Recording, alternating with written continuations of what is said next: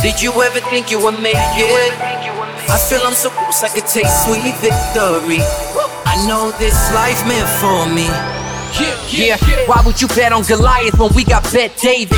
Valuetainment, giving value's contagious. This world of entrepreneurs, we get no value to haters. How they run, homie, look what I become. I'm the one. I'm Patrick Weatherby, host of Valuetainment. Today I want to share with you an exclusive interview I did with Robert Kennedy Jr. talking about Big Pharma, Fauci, and pro-vaccine movement. Robert, thank you for being a guest on Valuetainment. Thank you for having me, David. So Robert, just out of curiosity, why did you want to do a long-form interview and kind of share some of your thoughts and views with the current times, with what's taking place with coronavirus, with Fauci, with vaccines, with all these things being done? Why'd you agree to doing a long-form interview? Well, I'd love to talk to your audience, and listen, Patrick. I've been working on this issue for 15 years. The problem with this issue is that if most people understood it, if most people heard me talk about it or heard me debate about it, I think most people would agree with my positions, which are common sense provisions. Vaccines should be tested like every other drug. The problem is we don't get to convey those thoughts to anybody because of the censorship. I haven't been allowed to publish an editorial since 2008. Newspapers will attack me and then will not allow me to rebut in any way. I can't even write letters to the editor. I cannot appear on television, social media, Facebook, Google, Instagram, all censor what we're saying. Oh, I have an Instagram account. I have, a lot of followers on Instagram, and that's where I mainly communicate. They are severely restricted in being able to share my Instagrams with other people. That's constricted, and I'm not allowed to boost it. So my growth is much slower than it would have been if I was actually allowed to boost. We can't do that on any of the social media sites. Social media sites like Google are intertwined and entangled financially with the pharmaceutical industry. Google has a $750 million deal with Glaxo.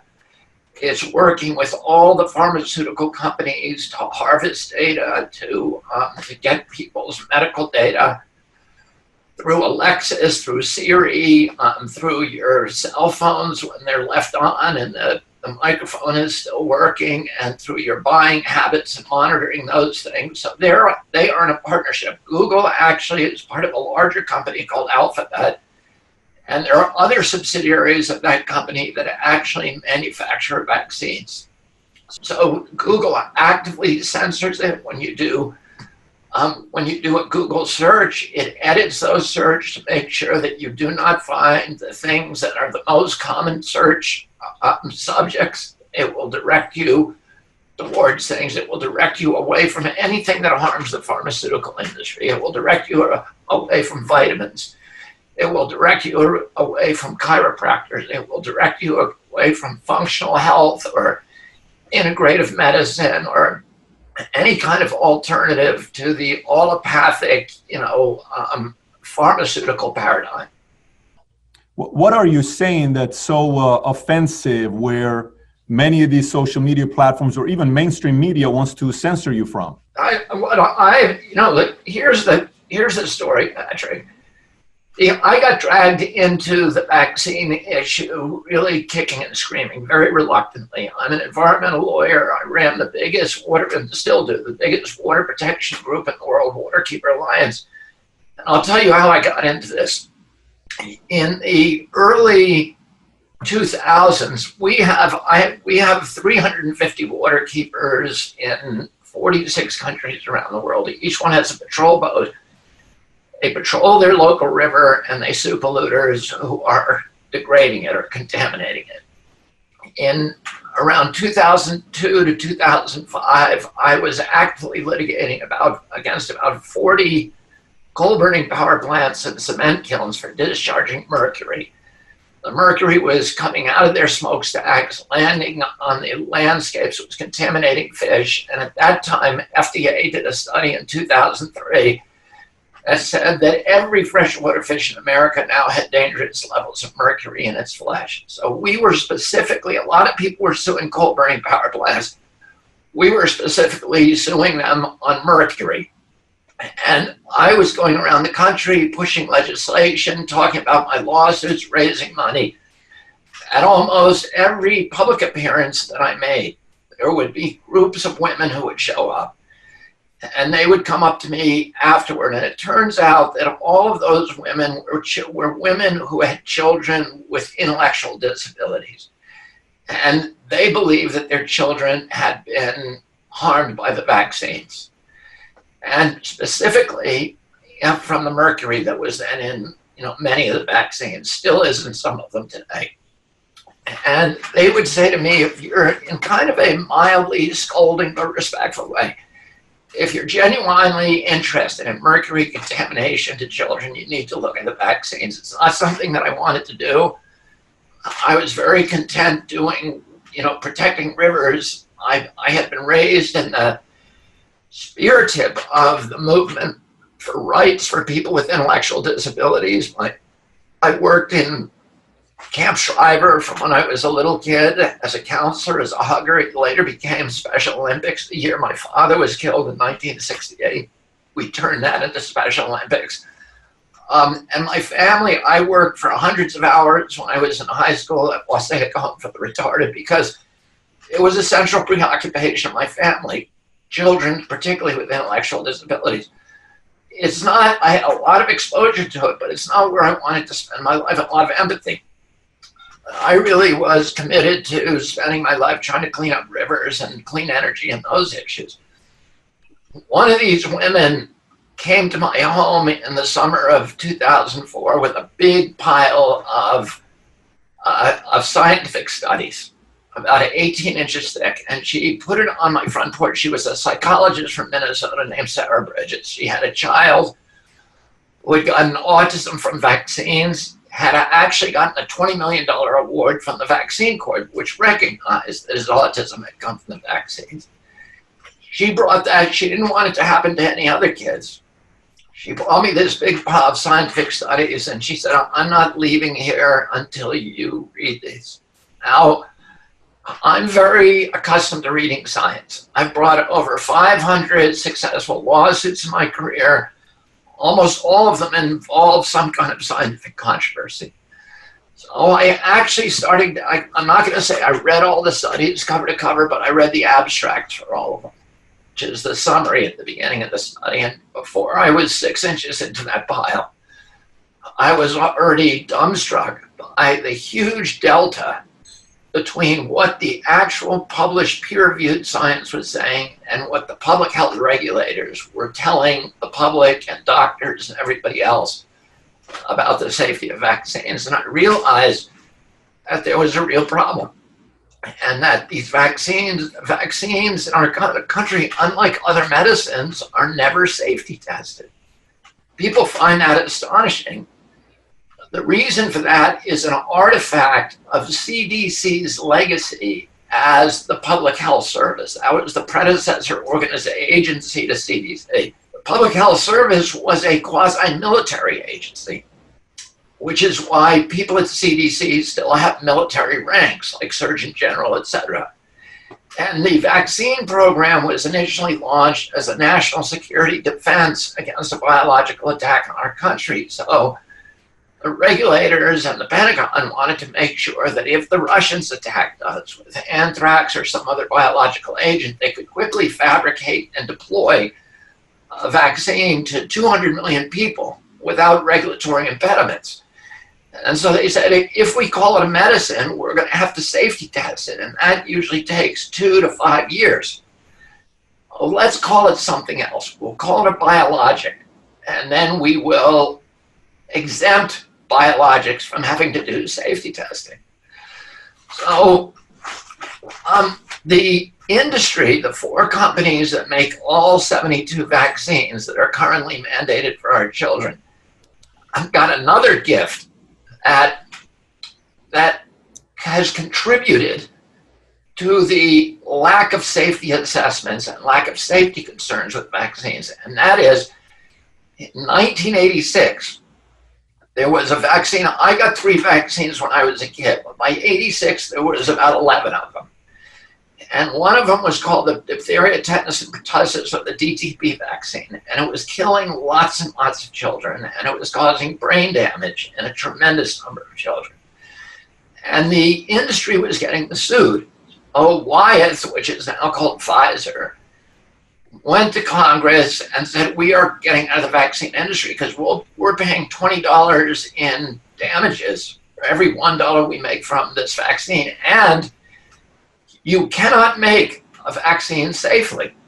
You cannot, it is impossible to make a vaccine that's completely safe. You are going to injure a certain amount of people, and the injuries are going to be grievous enough that nobody will ever make any money on vaccines because they're going to have to pay more in injuries, and we can't make them better. And we're going to get out of the industry altogether and stop making vaccines unless you give us complete blanket immunity from liability. So Congress was a Democratic Congress, Republican President Reagan, all of them taking lots of money from these pharmaceutical companies, the number one contributor, passed a law in 1986 called the Vaccine Act, or VICA, which gave blanket immunity. So no matter how grievous your injury or your child's injury, no matter how toxic the ingredient, no matter how sloppy the line protocols, no matter how negligent that company, you cannot sue them or redress. So there's no discovery, there's no depositions, there's no medical malpractice, there's no class actions. There's zero consequence if they kill you or if they injure you for life. And the vaccine companies or the pharmaceutical companies took a look then at the landscape and they said, holy cow, now we have a product that there is no liability. And for every medical product, the biggest cost is paying liability at the back end. So they said, now, that's scrubbed. We don't have to worry about that. Number two, we don't have to safety test them. So there's no reason, that's a huge cost also for every other medication that they're now avoided. Third, there's no marketing cost and zero advertising cost because the government is going to mandate this product to 78 million people. So there's no market forces or legal forces to tell us to make this vaccine safe. And there's no reason to make it safe because nobody can sue you, nobody can do discovery. There's no consequence of giving you a really dangerous vaccine. There was a goal, and by the way, with all those costs waived and mandatory consumption of that product, it's a gold mine. If you can get a vaccine on the CDC schedule, it's worth $1 billion a year typically to your company. So there was a gold rush, and all of these companies rushed on CDC and captured the agency and got them to mandate all these vaccines. And we went from the 3 vaccines that I had when I was a kid to 72 doses of vaccines that my children's generation is getting. And what happened? And that process began in 1989. And if you look at what happened in 89, we suddenly had an epidemic of chronic disease. So the allergic disease, peanut allergies, suddenly became epidemic. Peanut allergies in my generation, or in the generation in 1986, were about 1 in 1,200. Today, it's 1 in 12 kids. The asthma exploded, another allergic disease, anaphylaxis eczema, which I never heard of when I was a kid, now is everywhere. It's ubiquitous. We know that all those injuries are caused by vaccines. Those are the allergic illnesses, the neurodevelopmental disorders, ADD, ADHD, speech delay, tics, narcolepsy, language delay, SIDS, and ASD and autism suddenly exploded. Autism rates went from 1 in 10,000 in my generation to 1 in every 34 kids today, 1 in every 22 boys. This is a crisis. It's much worse than the coronavirus crisis. 1 in 22 boys debilitated for life, will never write poetry, never vote, half of them will never use a toilet. None of them, half of them will never utter a word. They'll never go on a date. They'll never pay taxes. They'll never serve in the army. There's 1 in every 22 boys. This is a huge, huge crisis that dwarfs coronavirus. And the CDC, if there are 700 measles cases in this country, they will put 1,200 forensic pathologists and virologists in moon suits, and they'll go out and turn over every rock and find out where that came from, what is causing it. And if you ask CDC, which is the Center for Disease Control, their job is to tell us where these diseases are coming from. Where's the peanut allergies coming from? I don't know. Where's the autism coming from? Where's the ADD? Where are all these autoimmune diseases? Why are we exploding with juvenile diabetes, with rheumatoid arthritis, with fibromyalgia? The reason is because they know where it's coming from. It's coming from the vaccines, and it's not me saying this. If you look, there's 420 diseases that are now epidemic since 1989. And by the way, Congress told EPA, tell us what year the autism epidemic began. And the EPA scientists came back and said, we can draw a red line. It happened in 89. That's when everything changed. Well, that's the year the vaccine schedule changed. But those diseases that are now epidemic, those 420 diseases, they appear on 2 lists. One is a list of diseases that have become epidemic since 1989, and 2, they are on the manufacturer's inserts listed as side effects from vaccination. And the reason for that, Patrick, is because if the one way that you can sue a vaccine company under VICA is if they know of an injury that's caused by vaccines, a side effect, and they fail to list it on their manufacturer's inserts. So that's the one place they're honest.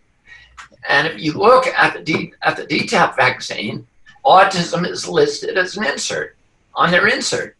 So they'll deny it everywhere else. They admit it on their inserts, and that's where you can go to get the truth. Let me say one other thing. You know, that my party, the Democratic Party, is the worst on this issue. And it's very odd to me that they're mandating these vaccines that are untested. How can you mandate any medication for a human being? How can you tell somebody, we are going to force you to take a medication that you don't want to take?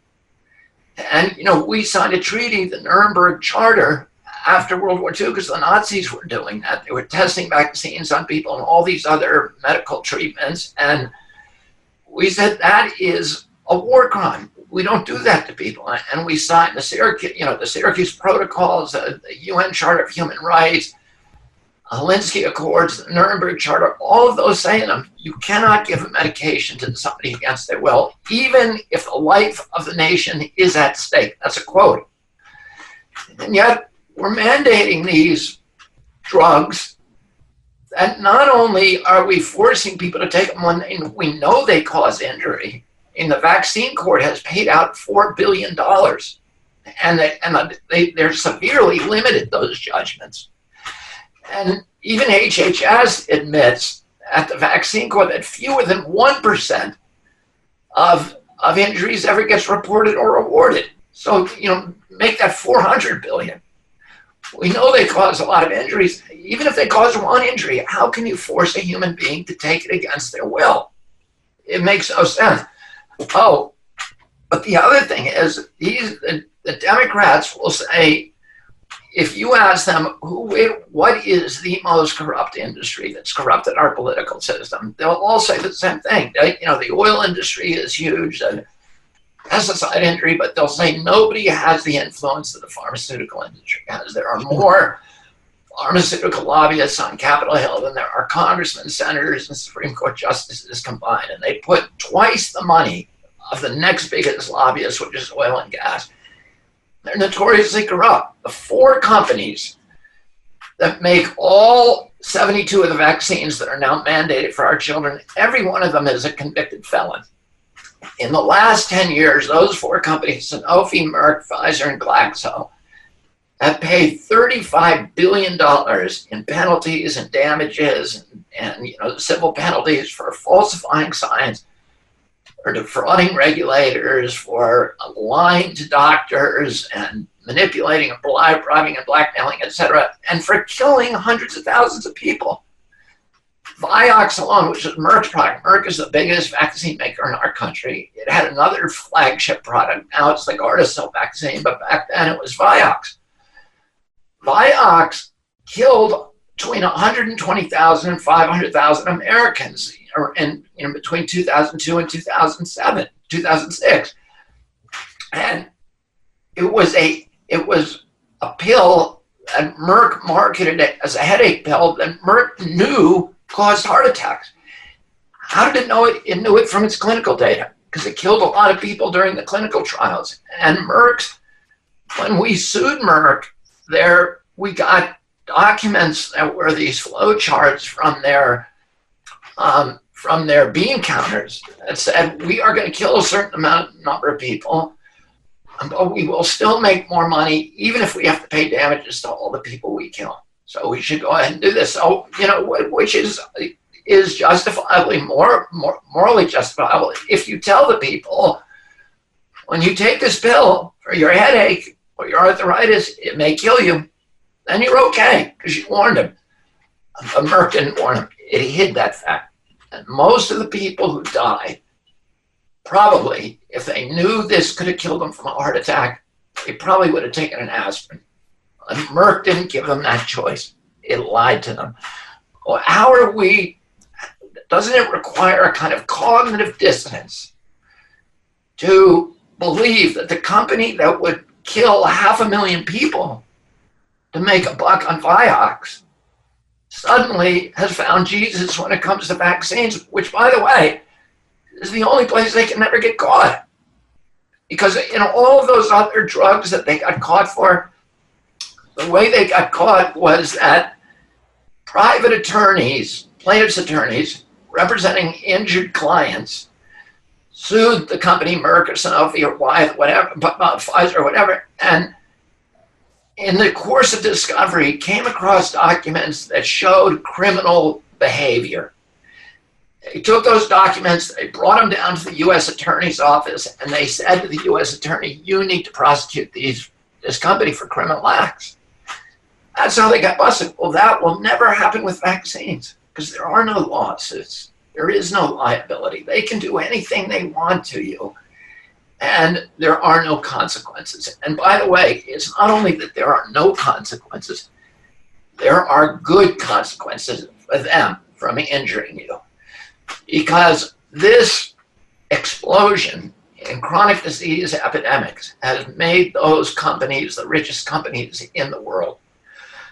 So the same companies that are selling you that measles drug are now selling, and the hepatitis B and the DTaP and the HIP vaccines.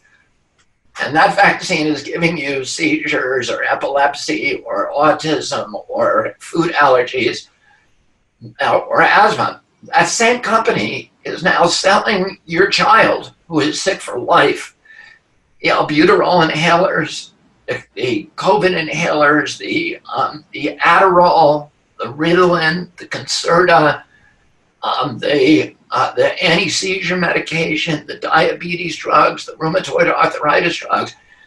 These companies are making $50 billion a year selling vaccines, mandatory vaccines.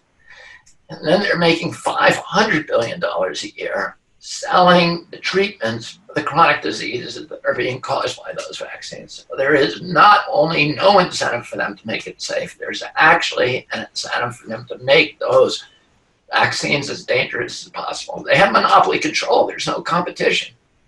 Everybody's told, you take this Merck's hepatitis B shot. You take Merck's MMR. There is no other MMR to take. Let me ask you this. You said your party, just for full disclosure, you're still a Democrat. You haven't left the party. No, I'm still a Democrat, but I'm really angry about this. Why the one party that has this wrong is the Democratic Party? Well, I'm not going to say blame it completely on the Democrats because, in fact, the parties have gone back and forth on this issue. And we had Reagan signed the law into effect. And I'm not blaming Reagan, because I think Reagan was probably trying to do something good, and the Democrats who voted for it all believe that this law would somehow make it easier for people to recover injuries quickly, and that they would keep people, from getting sick. They didn't know what I know today about vaccines. So, but when we had the Supreme Court case, which extended the liability, complete blanket immunity for all product defect claims to these companies, it was the Republicans on the Supreme Court that voted to do that, and it was the Democrats, particularly Sotomayor and Ruth Bader Ginsburg, who wrote these, infuriated dissents saying, you are unleashing the devil here. And that's exactly what happened. And then what's happened on Capitol Hill and in Congress, the Republicans are as bad as the Democrats. Everybody's scared of this issue. On the state legislatures, the Republicans have been fantastic, and they are the ones that have stopped the pharmaceutical companies. But once they get up into the higher office, where pharma has more control, we can't get hearings from them. We can't get anything out of either party.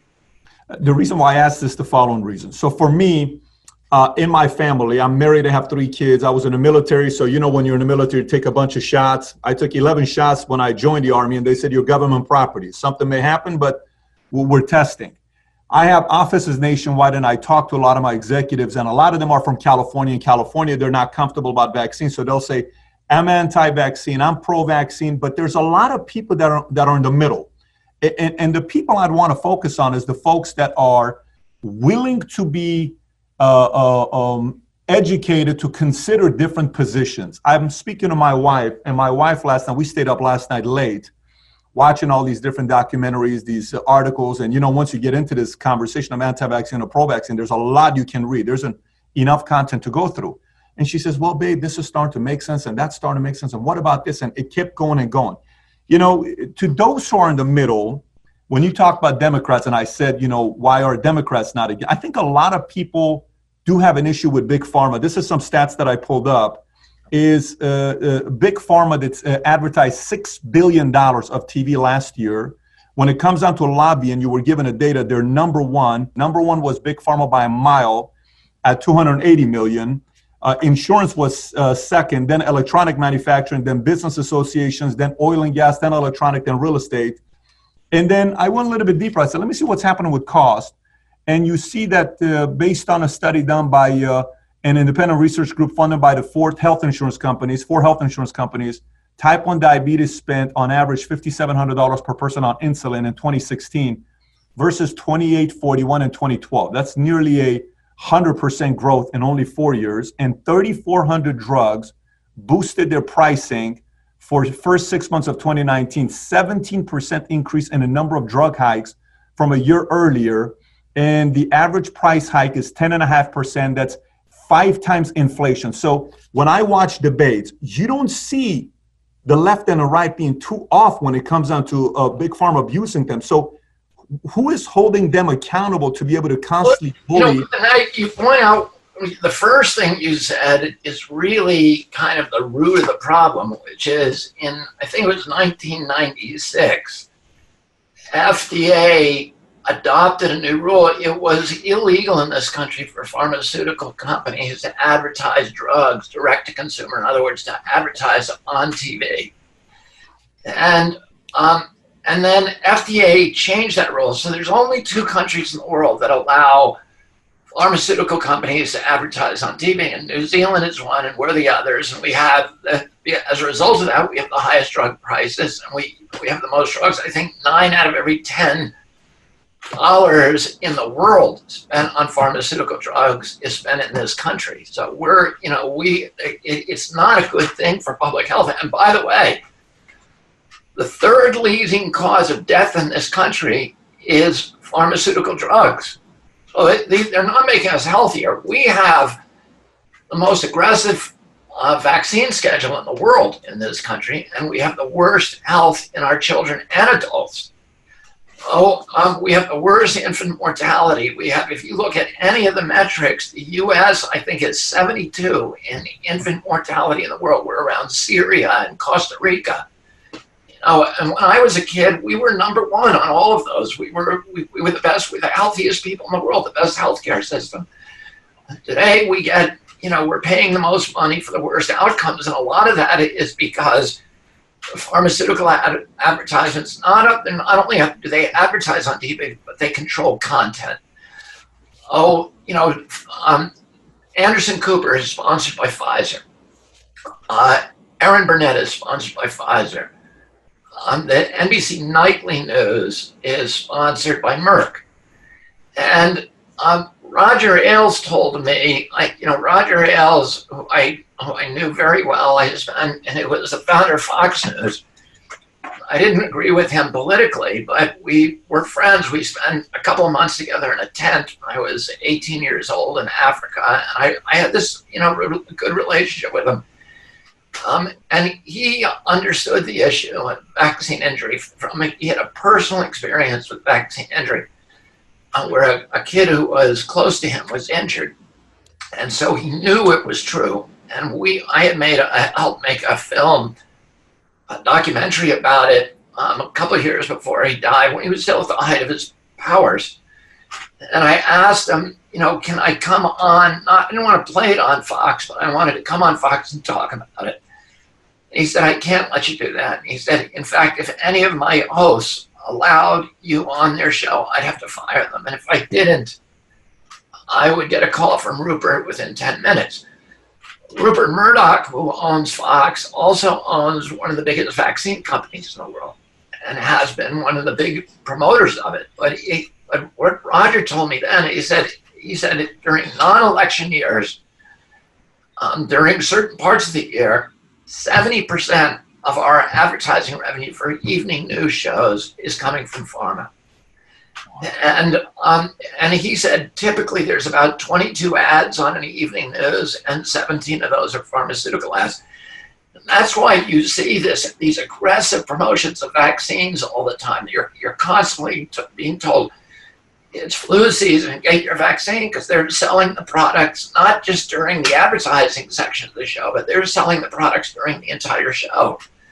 And get your measles, and then, this inflating the terror of flu, the terror of measles, the terror of, coronavirus, which are constant themes, which bring them in viewers, but also sell, medical products, which is what their advertisers are trying to sell. And those companies, CNN and those other companies have been utterly compromised. They're not asking the questions of government officials that they need to be asking. And they're giving, they're bowing down and genuflecting to Anthony Fauci, who has a very well-documented and very checkered history of telling the truth, of not telling the truth, of abusing his power, and of resulting and of doing really sinister things like hiding the leukemia virus that is known to be in 3 of our large vaccines that we know causes cancer.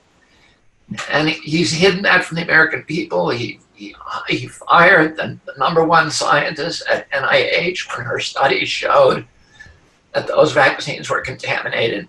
And he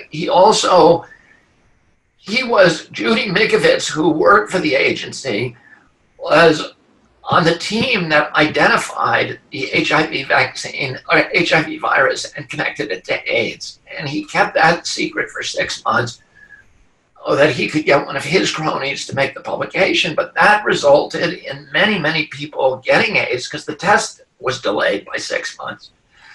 And those things are really black spots on Tony Fauci's record. And to turn our entire nation over to Tony Fauci with this unquestioned reverence and the constant, genuflecting to him, I think is something that is not healthy for our country. And it's really kind of sickening to watch the news division. These people are supposed to be reporters doing the exact same thing that they did during the Iraq War, which is that, what reporters are not supposed to take the word of government officials.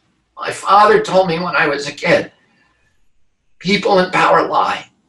The job of a reporter is constant skepticism, constant scrutiny, and to ask the difficult questions. And that simply is not happening. Wow. Wow. Yeah, I have the article right here where you said Robert F. Kennedy Jr. warns Anthony Fauci is a fraud and has poisoned an entire generation of Americans. This was just 10 days ago, April 20th.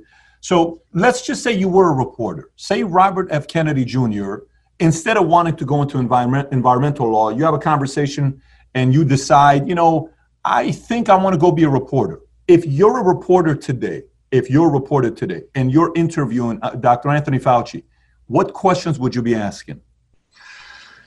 I would be saying, number one, why are we skipping animal studies with these vaccines? We know the history of the coronavirus vaccine. Coronavirus vaccines in the past have shown themselves to be very, very dangerous vaccines, very volatile vaccines. And I'll explain to you why that's so. In 2002, beginning in 2002, there were 3 SARS epidemics. And these are, SARS is a coronavirus. And the first of those was a natural occurring coronavirus that jumped from bats in China to human beings. The second 2 were lab-created coronaviruses that escaped from the lab and caused these epidemics. And that's non-controversial, and everybody, agrees with that. But there was deep concern about the transmissibility and the virulence of coronavirus and its capacity to jump from animals to human beings. So all of the major nations, Western nations, and China got together between 2006 and 2012 to create coronavirus vaccines. They created about 30 vaccines, and they chose the 4 most promising ones. This was a consortium of the best scientists, virologists, and immunologists in the world. They gave those 4 vaccines to ferrets. And ferrets are the closest analogy when it comes to upper respiratory infections to human beings. So they're heavily utilized to study coronavirus. Ferrets had an excellent immune response to the vaccines, meaning they developed antibodies. And that's the metric that FDA uses when it licenses a vaccine. It just looks and says, is it producing antibodies? Vaccines are never tested in the field, Patrick. Nobody ever gives 5,000 people a vaccine and 5,000 people no vaccine and then sends them out and sees what happens. That's not how they get licensed. They get licensed by showing that they can produce antibodies, and the presumption is that that antibody will defend you against future attacks by that virus. And so the ferrets developed a really good antibody response, and they thought they had 4 winners here. But then something really frightening happened. When those ferrets were exposed to the wild virus, they had developed horrible inflammation throughout all the organs on their bodies, and they died, particularly in their lungs, and they died. And then those scientists remembered that the same thing had happened when they had tried an RSV vaccine in the 1960s on children. They had RSV, which was very similar to coronavirus, upper respiratory infection, and they had given it to they skipped animal studies. They gave it to 35 kids, and it was provoked excellent immune response. But then when those kids were exposed to the wild virus, they became horribly sick, and 2 of them died. And they immediately discontinued that study, and it was a scandal. Everybody remembered it. And in 2012, when they were testing all of these vaccines, they said to themselves on ferrets, they said, this is what happened to those children. We tried it out and they developed an antibody response, but then they had what we call paradoxical immune enhancement, that when they were exposed to the real virus, instead of protecting against it, it actually enhanced it, and it made it much more deadly.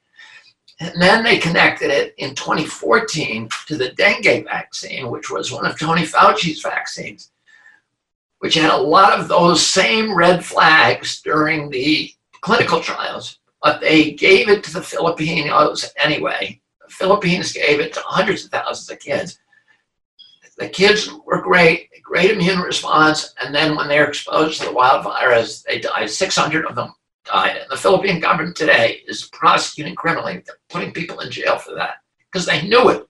They knew something bad was going to happen from the clinical trials. And so this is something that is a unique peculiarity of coronavirus.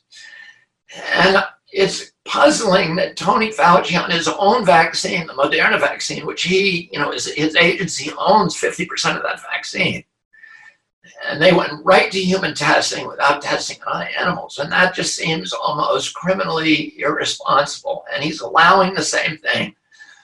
Oh, I would ask him, knowing that history, and by the way, it's not just me saying this. All the people who have criticized me for my stance on vaccines for many years, the leaders like Peter Hotez and Paul Offit and Ian Lipkin, are all saying the same thing that I'm saying to you right now. You have to be really, really careful with the coronavirus vaccine. Reason is that vaccines develop a immune response, but they develop different kinds. There are two different kinds of antibodies, and this is what they found out from this process. There's neutralizing antibodies, which you want your body to produce, and that guards you against the disease. And those are good antibodies. They also produce a specific species of antibodies called binding antibodies, and those are the ones that provoke an enhanced immune response once you're exposed to the vaccine. And you have to figure out, which one of those you're actually producing. And it's unclear that the way you do that is by testing it on animals. And they're not doing that in this case. The other thing that they're not doing is they're not using placebo testing, which means nobody will ever know what the risk profile is for those products. If you don't test against placebo, you don't know whether the people who became ill in that cohort that received the vaccine became ill because of the vaccine or it's just coincidental. There's no way to know, and so they don't even record it. And it immediately creates opportunities for bias, for corruption, and for cheating if you do not use placebo. And that's why the World Health Organization, CDC, FDA, NIH, everybody says, if you don't use a placebo, it's not science, it's marketing. And that's what they're doing. They're doing all of these tests without using a placebo. And I would say to Anthony Fauci, why aren't you using a placebo group? Are you scared about what is going to be shown about safety if you actually use a true placebo group? It's completely irresponsible. When you look at the data and the media shows approval rating of Fauci against Trump, and they constantly show that America trusts Fauci more than Trump right now. Behind closed doors, what is the motivation of Fauci? You have a lot of folks who are watching saying this man seems like a reasonable guy. Fauci has a bias towards vaccines, and he owns the vaccine. So he has the patents. He literally owns vaccine patents. Is it purely profit? Motivation is purely profit? Well, no, I think it's power. And I think the same is true of the Gates. Both of them actually stand to make huge amounts of money, potentially billions and millions of dollars. But I don't believe, it's very hard to look into another man's brain, and I try not to do that. But just looking at them, I really believe that their motivation is more about power. And there is no more powerful position than being a health official, because you can literally dictate. I mean, at this point, Tony Fauci has powers that no American president has ever had. He's, telling people in California, you can't go to the beach. You can't go in the ocean. You can't go shop. Your kids can't go to school. You have to stay in your house. You're going to, 2 days ago, they were giving $1,000 tickets to people who were swimming in the ocean and surfing. No president's ever had that kind of power before. But today, Fauci, who's very, very close, that partners with Gates, are telling America, and what they're saying, if you listen carefully, what they're saying is, you all are going to stay in the house until we have a vaccine. It's not going to be safe to come out. And that is a tremendous power to tell people they have to wait and do that until you get the vaccine. Now, you know what, I think there is a struggle between two different ways to handle this quarantine. And everybody's saying, listen to the scientists. But there's a flaw there, which is the scientists can tell you, can model how many people are going to die from coronavirus using different scenarios. You know, if we all go back to work tomorrow, here's how many people die. If we all stay locked up for 6 months, here's how many people. And they can do that probably pretty well. Well, people are saying, listen to the scientists, but there's something that is not being modeled here, which is something that those scientists have no expertise on, which how many people are being killed by the quarantine. There's really good data that is solid from dozens and dozens of studies that show that, number one, isolation kills lots of people. It kills people through depression, it kills people through mistakes, it kills people from not getting, routine medical care. It kills people in a lot of different ways, but also unemployment kills people. So there's a really good 1982 book that's considered authoritative. And that book did all of the modeling on historical unemployment rates. And this was a long time ago, so our population has almost doubled since then. But what that book found is that for every point in unemployment, if there's 37,000 people die. 9,000 people die from heart attacks, 900 people die from suicides, all these different reasons that they die. And then 3,300 people go to prison for every 1 point, and an extra 4,000 people end up in mental institutions. Oh, we're looking at unemployment rates from this quarantine that are going to exceed 35%. In other words, the increase has gone from 3.5%, and it will go to 35%. You multiply 37,000 by 30, and you're looking at over 1 million people, about 1.1 million people who could die from the quarantine, just from that metric.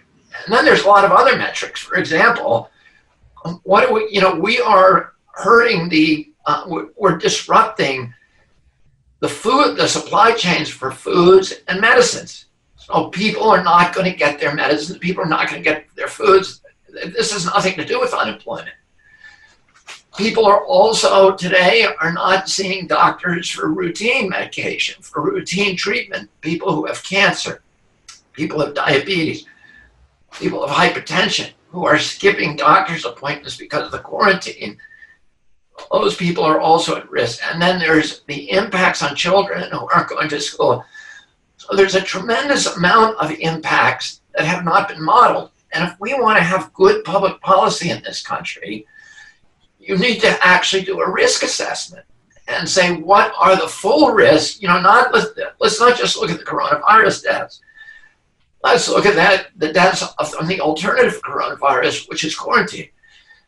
The Swedes did this, and they said it's not going to work. And they looked at it, and the chief epidemiologist of Sweden said, we're going to go back to work, and we're not going to have any of these restrictions on social distancing, etc. We're going to protect the elderly. And this is what, I think we all thought was going to happen. We would quarantine for a couple of weeks until the hospitals could gear up, till they could get the beds, they could get the ventilators, they could get the testing kits, they could get the drugs, like the various therapeutics, the IV vitamin C treatments, the remdesivir, the chloroquine, or whatever. And then we would have an avalanche where all of the young people who are in good condition and who are not very vulnerable to this would come out and resume life as usual, go to work, go to play. We would keep isolated people who have chronic health conditions and the seniors and elderly, because they're vulnerable. And those people, if you could show that you have a chronic health, then we would pay their paychecks and take care of them and keep them isolated until the disease runs through the population and we develop a herd immunity, and then they're protected by that. And then also, by that time we have better therapeutics that can really treat this disease. And that would be a plan that would not, bankrupt generations of Americans. And that's what they're doing in Sweden. And what they say in Sweden is, yes, we do have a spike in death rates compared to Norway, which is quarantine. But a year from now, everybody's going to have the same death rate. Italy, the U.S., Sweden, everywhere's going to have a year from now, they're going to all have the same death rate. But we will still have an economy and you won't. And I think that's a risk, that is not being assessed. And, there's this deference given to scientists without actually answering the question is this scientist equipped to actually give us advice on this issue? Or should we limit his advice to what his expertise is? Tony Fauci has zero training and zero capacity and has probably never read a single study about the cost of unemployment on public health. He knows about virology and immunology. He doesn't know anything about these other impacts. Why is he calling the shots? Why is he calling the shots? Well, I think that is a combination of things, and some of it, a lot of it has to do with the incapacity, the acquired incapacity of Anderson Cooper and CNN to scrutinize the orthodoxies of the pharmaceutical and medical cartels. They will not ask the questions. And, if Tony Fauci tells them a flu shot is good for you, it's proven to work, they will believe that. They won't actually look at the science. And, the Cochrane collaboration, which is the ultimate arbiter on science, the Cochrane collaboration has looked at every published flu study. And what they've said is the flu vaccine does not work. It does not prevent deaths in the elderly. It actually enhances, it makes you more vulnerable to non-flu infections. CNN every year, let me tell you this, Patrick, every year CNN releases flu death data. And that data is not real data, it's fake data. So, and I'll tell you what they do. The CDC actually does very good data gathering, and it assembles the data on American health and death certificates in an index called the mortality and morbidity data. And if you go to the mortality and morbidity data, you can see how many flu deaths actually happen in America every year, but nobody does that.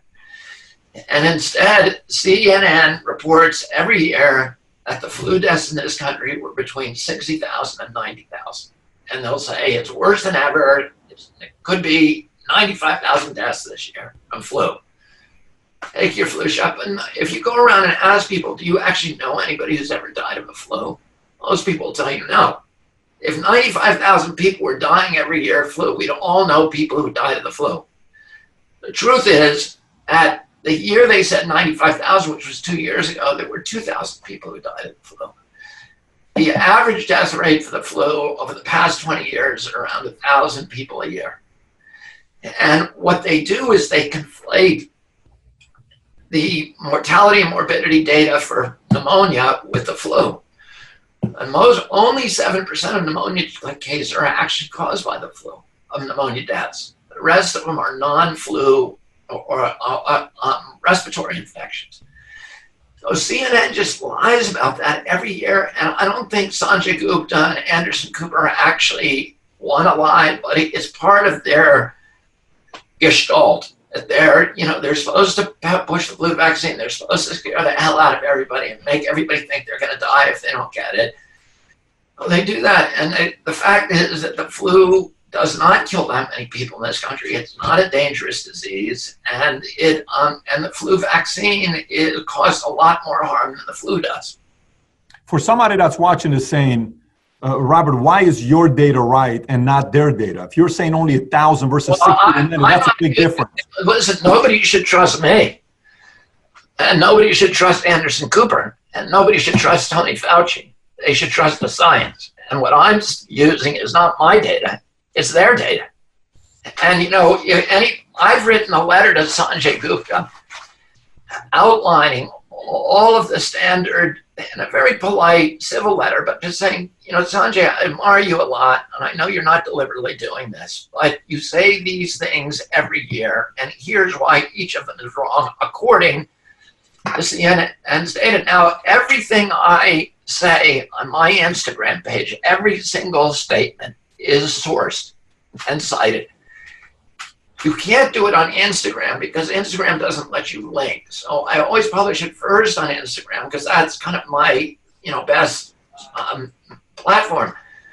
But I always, usually within 24 hours, reprint it on Children's Health Defense website with all the sites and with all the sourcing there. But we don't say, if I said something that was untrue, people would be all over me. If I, you know, my enemies are watching everything that I say. The pharmaceutical industry is watching everything I say. So I am very, very careful. Any public statement that I make is sourced. And, you know, if I made a mistake, which I'm sure at some point it's possible for me to do, and somebody told me I made a mistake, I would immediately go and correct it. But we don't, you know, we have a whole staff of doctors, nurses, and scientists who review. I submit all of my, you know, my Instagram postings to them before I put them up. And I say, can you go through this and source everything and tell me if I've made a mistake? So, you know, we really are careful about making sure everything is sourced to peer review or to a government database. Who's on your side, by the way? Because your position, I mean, I saw the letter your family wrote to you. This was about a year ago. And, you know, RFK is our brother and uncle. He's tragically wrong about vaccines. We love RFK, but he's part of the misinformation campaign that's heartbreaking and deadly consequences. Who's on you? Because when you're talking, if somebody's listening that's in the middle, not big person that's on a big pharma site, say they're CNN, Cooper, Guptal, or not somebody that's on the other side, but somebody that says, a lot of the stuff he's saying makes a lot of sense. Who else is on your side that's a big name and a credible source?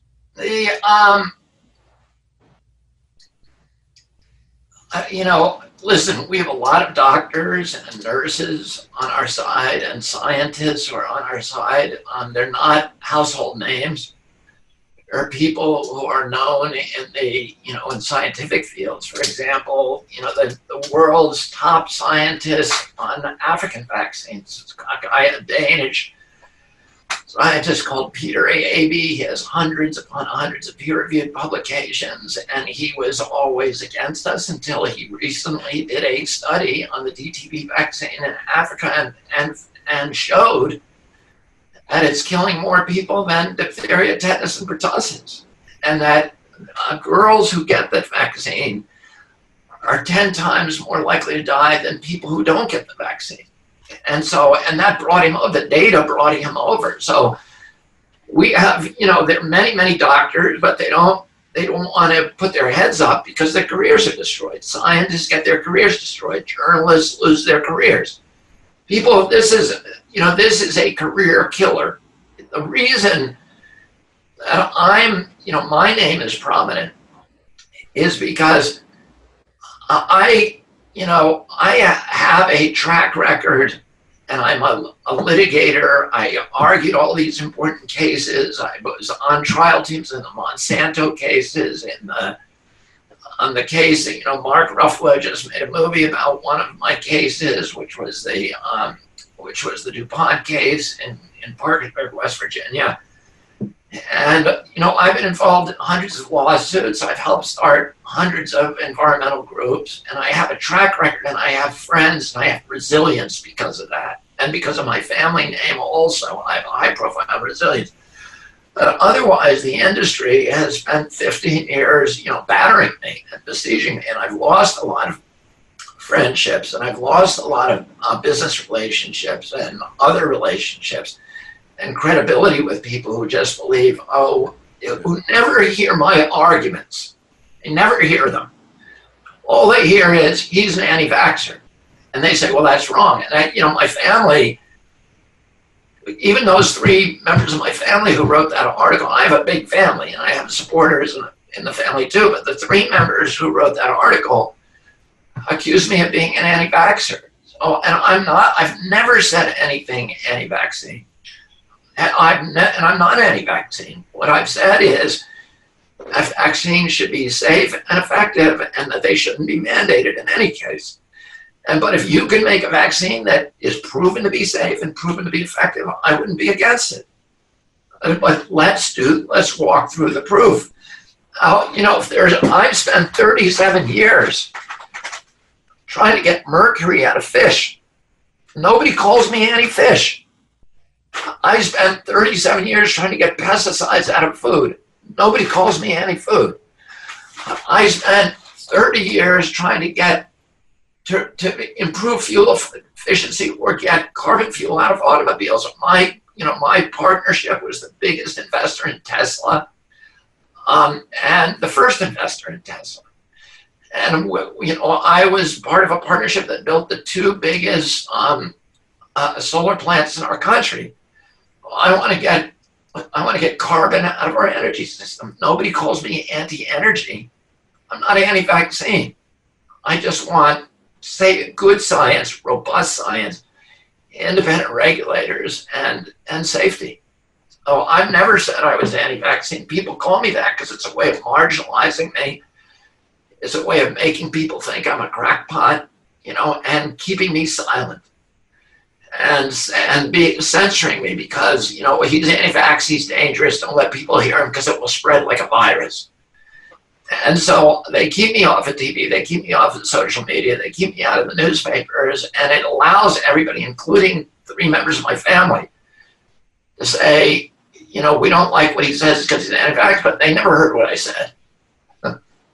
Do you guys still do family reunions where everybody gets together? Oh, yeah, you know what? Patrick, I had 11 brothers and sisters.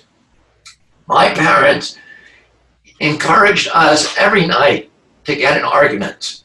And that's what we did. We always had one discussion at the dinner table. And there would be topics and we would argue about them. I remember my father saying, should we get out of Vietnam? Is it good to take LSD?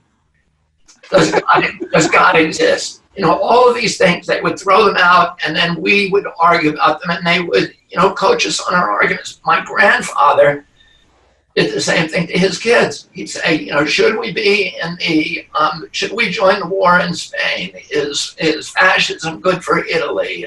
Whatever. And make us argue it and encourage us to take extreme points of view and talk about them. So, as somebody in my family argues against my position is not troublesome to me, and in no way would that ever affect my relationship with them. I understand, we need debate. That's what we ought to be doing.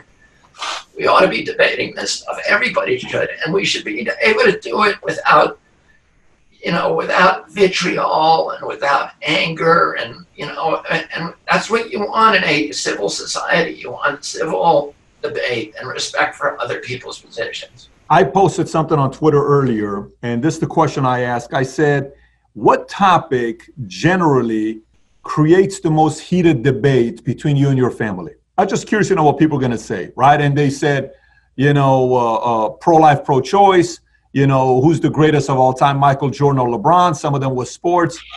But the most comment here, the one that came up the most was vaccine. Vaccine is the one that creates the most heated debate amongst people. Why do you think that is?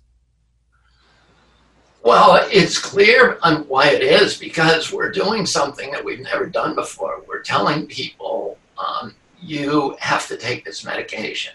And we're taking doctors who, had this sacred for 2,000 years, since Hippocrates, had a sacred relationship with the patient, where that doctor is treating you and owes you his complete allegiance, his silence, his confidentiality, his best judgment about your condition and is trying to heal you. We've now profoundly and dramatically changed the role of the doctor. The doctor is now the agent of state power and state policy.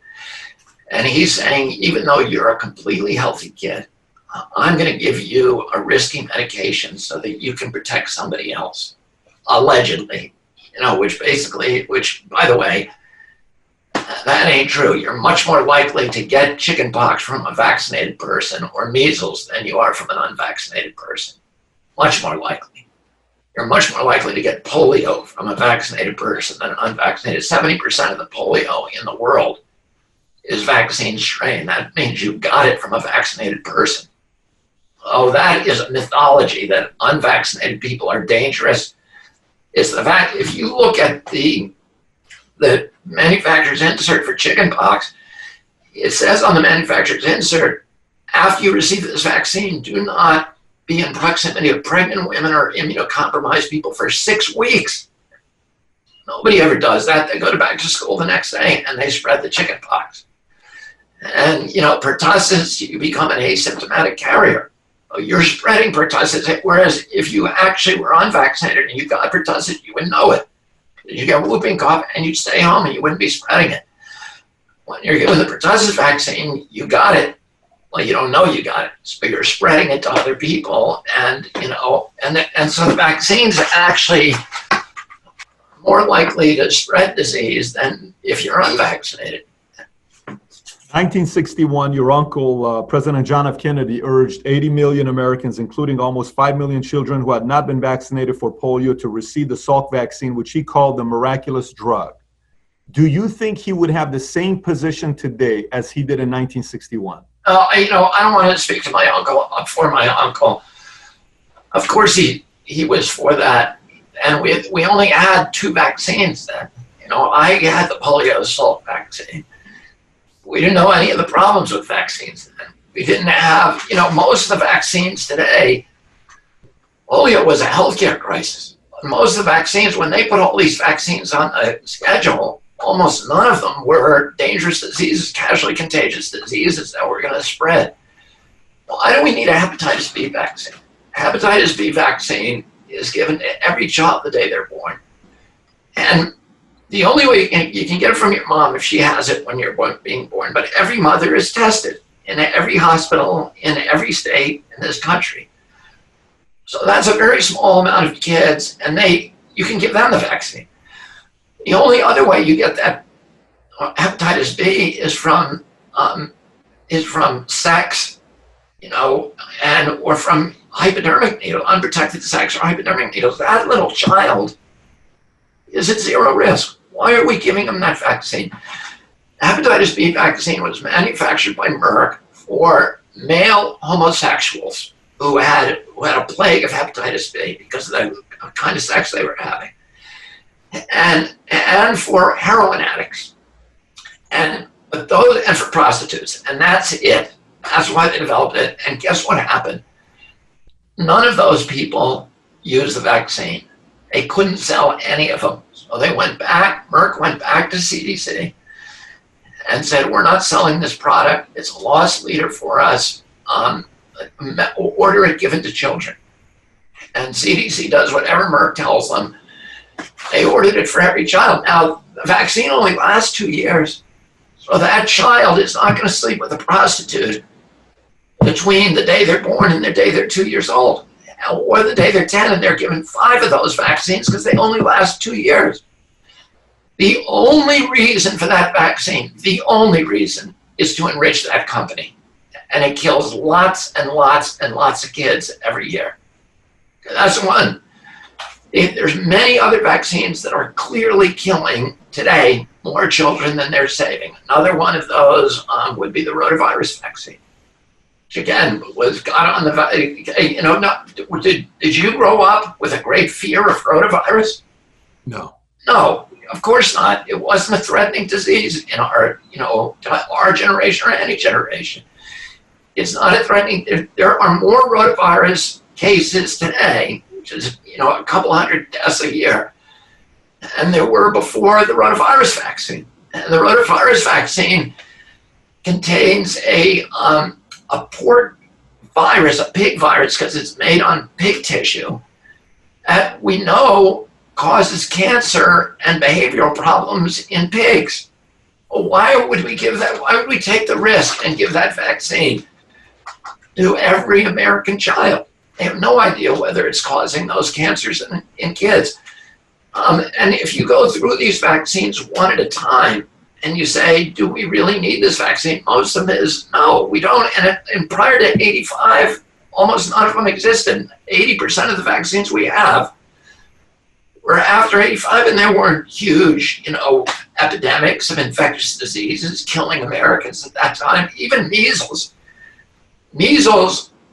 mortalities had 99% disappeared prior to the introduction of the vaccine.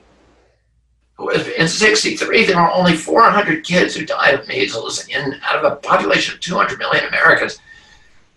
They were almost all black children from the Mississippi Delta who were actually dying of malnutrition. And this was before the poverty programs. And, the likelihood is measles mortality would have disappeared altogether. And now measles is going to come back and cause us a lot of problems because the vaccine is doing things. It's forcing measles to older populations and much younger populations who should not be getting measles. There's data saying that measles is back on increase. 110,000 people are now dying from measles every year. Matter of fact, that's in the same letter that your family wrote. But, this leads me to something here right now because World Health Organization... And by the way, there's a lot of problems with that data. If you look in the United States, there's 0 measles deaths. 0. And the people who are now getting measles are older people. In the last epidemic in California, 79% of the people who got measles were adults. And adults are not supposed to get measles. World Health Organization and little babies are now getting it when they're 2 weeks old, and they used to have maternal immunity, but the vaccine doesn't give you that, and they're too young to get the vaccine. A lot of those kids are going to end up dying. The measles and the World Health data, which you just read, there's a lot of scams in collecting that data. And the kids who die of measles today are severely malnourished kids in Africa. And, the problem is nourishment. Measles disappeared in this country when we started having good sanitation and good nutrition. And, again, that's not me saying it. The CDC did a major study on this mythology that vaccines eradicated all these mortalities from infectious diseases. Their conclusion from that, which is on my Instagram, anybody can read their study with the quote, Johns Hopkins and CDC, thus vaccination had almost nothing to do with the disappearance of disease mortalities in the first half of the 20th century. Vaccines didn't do it. It was nutrition. It was sanitation. It was good food, electric refrigeration, chlorinated water, and electricity. And that's what eradicated disease. And that's why they still have disease in Africa. Now, you see, World Health Organization also says that because of vaccines, it prevents 6 million deaths per year. So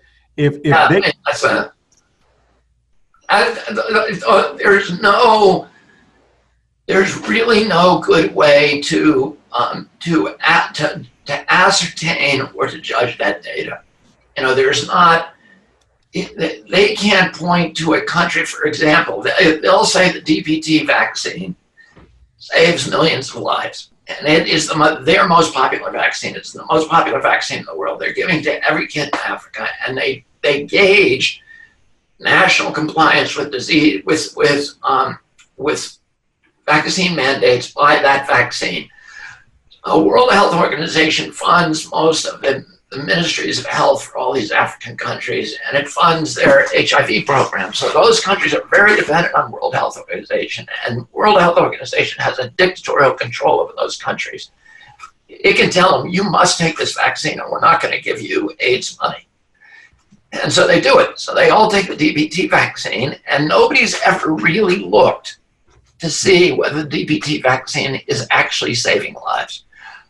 Oh, in 2017, the Danish government The best scientists in the world, and one of the world's biggest vaccine companies, at the Serum Institute, put together a study. They brought together the best scientists in the world, and they looked at populations in the nation of Guinea-Bissau where half the kids were vaccinated between 2 and 5 months of age and half weren't. So they had a perfect natural experiment, randomized populations, half unvaccinated, half vaccinated, and they looked at the health impacts. And what they found, after 30 years of data, they found that the vaccine, you were 10 times more likely to die if you got the vaccine than if you didn't. WHO, the authors of that study have been screaming at the rooftops at WHO, you got to stop using this vaccine. You got to reassess this. And WHO is still going around claiming it saves lives, but it's a lie. It's a provable lie. And that study, by the way, any of your listeners can look it up, and I encourage you to do so. It's called Morgensen, Morgensen et al., in other words, and the team, 2017, and the journal is called eBiopharma. And, so that the idea that they're saving 6 million lives a year, there's no data that supports that. Which one of those organizations do you give do you give a lot of credibility to? Well, here's the problem. I'm not against the agencies. My whole life has been trying to build agencies and assure integrity in them. But all of those agencies are what we call captive agencies. They are run by the industry. WHO gets half of its budget from pharmaceutical companies and 10% of its budget from Bill Gates. The European Medical Agency gets half of its budget from pharmaceutical companies. The FDA gets half of its budget from pharmaceutical companies. The CDC spends 45% of its budget on vaccines. And so, we shouldn't have that situation. Those companies should not be taking any money from the industries they're supposed to regulate. And because of that, they are owned by those industries, and we're not getting good science, we're not getting good policy, and we're not getting good regulation. Robert, the topic of autism obviously has a lot to do with vaccine, and it's part of this entire conversation that we're having. Have scientists and proper research been able to prove what causes autism? Well, listen, the answer to that is that those studies have not systematically been done. There are many, many studies that link autism to vaccines.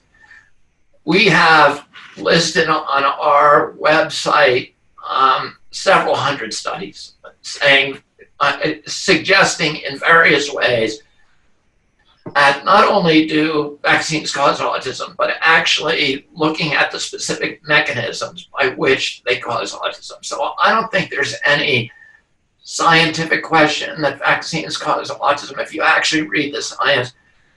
The problem is CDC has ginned up 17 studies. All of those studies have flaws, and those studies are all epidemiological studies, meaning they're populations. So none of them are animal studies, none of them are pharmacological studies, none of them are toxicity studies. And those studies they looked at big populations and they said, we couldn't find a link here. But the problem is they were all done by pharmaceutical industry scientists. None of them did. And they all either look at one vaccine, the MMR, which is given when the children are quite old, and then two, thimerosal. So that's the only vaccine, one vaccine has ever been studied. And it's not the biggest suspect. So the suspects are the 5 vaccines that are given during the first 5 months of life. None of them have ever been studied. And the Institute of Medicine, which is the ultimate arbiter of vaccine science. You don't have to listen to Bobby Kennedy. The Institute of Medicine looks over the shoulder at the CDC and HHS and tells them whether they actually have done the studies that are necessary. The IOM looked at all the vaccine studies that have been done in 91, in 94, in 2011, and in 2014. And what they said in every one of those findings is they've said CDC has never done the studies that it needs to do. And they've scolded, they've chided, they've begged, they've pleaded, and CDC has refused to do those studies. Oh, what I'm saying, CDC does not have those studies that show the link. Independent scientists have done those studies. If you want to see them, come to our website, Children's Health Defense, and we have them outlined there. And you can read the abstracts, you can read the whole study, you can make up your own mind. But I've made up mine, and it's very, very clear. There's a terrific book by J.B. Hanley called How to End the Autism Epidemic, which is a really good summary of the current science. So what are pro-vaccine folks saying causes autism? What are anti-vaccine folks saying causes autism? Well, the pro-vaccine folks are in a bad position. Because what they have to say is they can't really, what they'll say is, well, CDC has these studies that show it doesn't cause autism. And that's the only studies they look at. They won't look at the hundreds of studies that show it does. They just look at those 17 studies. Institute of Medicine has said those studies are no good. So what they do is they take the tack of saying something that's so absurd, it's laughable. They say there is no autism epidemic. That people are just noticing autism more. And, you know, anybody, I mean, I grew up, as I said, on the spear tip of you know, intellectual disabilities. I was around, I was working in Special Olympics when I was a kid. We never saw kids that had actually full-blown autism like we see today. But here's the real rebuttal to that claim, that autism, we're just doing better diagnoses today. If that were true, then where are all the 66-year-old men with full-blown autism? In my entire life, having worked in Wassaic Home for the Retarded, having worked in Special Olympics, I have never seen somebody my age with full-blown autism. A man walking in the mall, wearing diapers, wearing a helmet, headbanging, nonverbal, non-toilet trained, stimming, toe walking. You don't see it. I've never seen it in my life. And yet, you know, it's 1 in 34 kids in my children's generation, in the vaccine generation. And so the question is, you cannot credibly say it's always been with us, because if it's always been with us, it would still be here in my generation.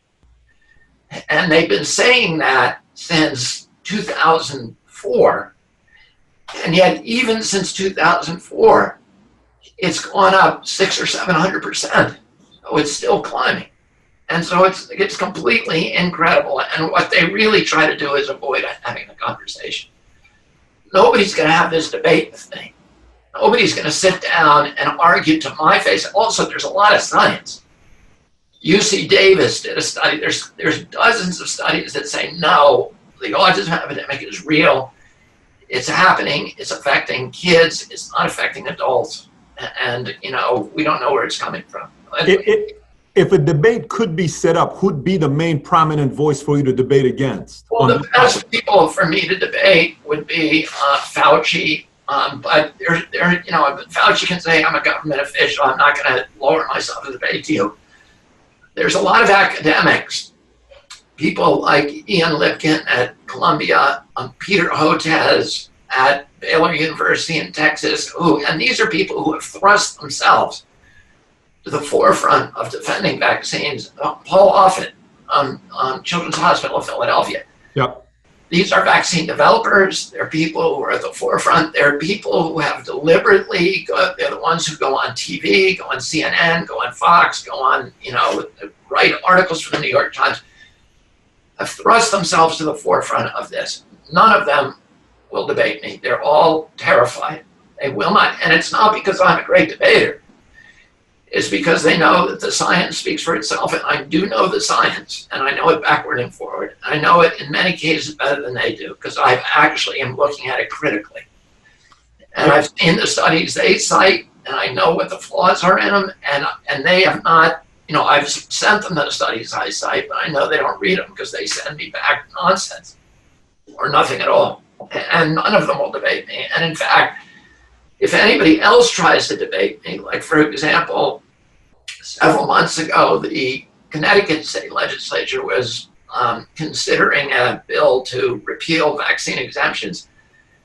And they asked me to come to Connecticut and do a debate. And then they tried to stack the debate against me. So they put 5 Yale virologists and immunologists to come to that debate. And I was going to have 8 minutes, and each one of them were going to have 8 minutes.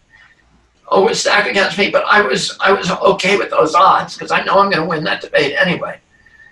I flew across the country and got there, and nobody showed up. And that's happened to me dozens of times where people agree to debate me, but then they get the memo. People call them, people contact them and say, you cannot debate him. Oh, nobody will debate me. Well, if we can coordinate it, you're open to it. Yes. In a minute. I'll debate anybody, anytime. Okay, good. Well, that's good to know on our end. We'll see what we can do if we can get creative there. By the way, just for education purposes, what's the difference between the 1986 Act when they came out with the National Childhood Vaccine Injury Act versus the 2011 Bruesewitz versus Wyatt? The Bruesewitz case was interpreting the Act. So what happened is the Act said you have to go. The Act actually, the Bruesewitz case really killed us and killed people who were vaccine injured. There were 5,400 people who said, my kid got autism from a vaccine, and they all descended on the vaccine court at once. The Act, the 1986 Act set up a vaccine court where you're not suing the company that injured you. You're petitioning the United States government for redress, because the Vaccine Act recognized vaccines cannot be safely made. They're unavoidably unsafe. That's the quote. And that we have to, therefore, people who get injured by vaccines, by mandatory vaccines, are making a sacrifice for the nation. They should be fairly compensated. And so they set up a vaccine court that was supposed to instantly pay them. And the vaccine court got overwhelmed. And immediately got 5,400 people coming in and saying, my child got autism from the vaccine. It would have bankrupted the whole program overnight. So they had to get rid of those cases. And the government fought them and fought them and fought them for years. It finally ended up in the Supreme Court. And the Supreme Court, the way the Act was set up is that you could go to the vaccine court and get your compensation, but if you didn't like the settlement, you could withdraw and you could go to a regular court. And so, we weren't completely foreclosed. People who were injured could still get redress. The Supreme Court gave us this wacky decision that said that if you do leave the vaccine court and go to a regular court, they cannot give you an award for product liability. In other words, you can't sue them like you can sue anybody else.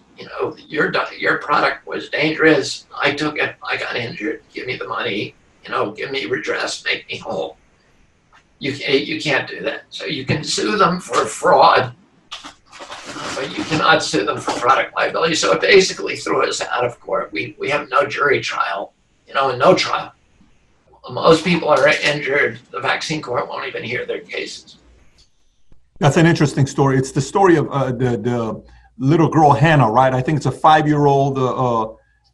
Hannah was one of the stories that was brought up. Yeah, Hannah Poling was an 8-year-old who got autism from a vaccine. And the problem was that her father was a neurologist, a famous neurologist from Johns Hopkins. And her mother was a nurse and a lawyer. And this girl was a very gifted girl. She exceeded all her milestones. She was bright, and they had lots of video. Right up to the day that she took that those vaccines. She got at her 36-month wellness visit. She got a battery of vaccines, and she lost her brain. She went, the lights went off on her, and they had before and after, and they had professional doctors who had observed everything that happened, and they had to get rid of it. And that was one of the bellwether cases. So if the way that they decided this case, and that these cases, 5,400 cases of vaccine court, they said, we're not going to try them all, we'll try 6 of them. And if any of those 6 wins, then we'll try them all. And so they really were under pressure to get rid of all 6 of those. And unfortunately for them, Hannah Polling's case was won, and there was no way for them to win it. So what they did was they secretly went into a back room, paid $20 million to her family, and said, keep your mouth shut. We're going to seal this case. We're going to drop it from the bellwether cases and substitute another one. And that's how they defrauded all those people out of their, compensation in vaccine court. Is that proven? The parents are, were very, very troubled, but they kind of had to do what was right for their daughter. And their daughter really needed lifetime care. And the parents immediately took the deal, but then immediately petitioned to the court for a full disclosure. They filed a motion for full transparency, so that because they thought they'd get a chance to, even if they signed the deal and it got sealed and they made the agreement, they wouldn't talk about it, that the court wouldn't allow that. In the end, the court refused to hear their petition, and they were stuck keeping their mouths shut for years. And then it came out, and I'm friends and allies with her parents, and her parents have spent their lives, fighting for these other children. Very, very interesting. I didn't know about the $20 million.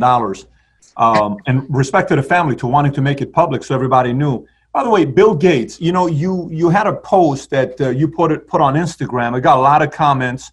There were a lot of things you said about him. When I bring up Bill Gates in a lot of conversations, most people will say, good man, doing good things. Most of them will bring up the Melinda and Bill Gates Foundation. And, you hear Melinda Gates talking about the fact that we're getting closer to wiping several deadly diseases off the face of the planet. But we could easily blow it. I think in an article, she talked about how when they started in 2000, they put nearly $50 billion of money into it.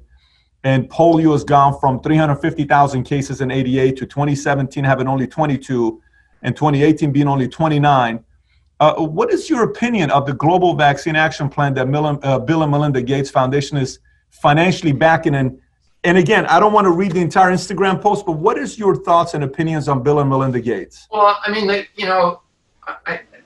devil's in the details. And as it turns out, that polio vaccine, which they said was going to eradicate polio, has actually caused polio epidemics around the world in places where they haven't seen polio in decades, like the Philippines, like the Congo, like Afghanistan, and in India.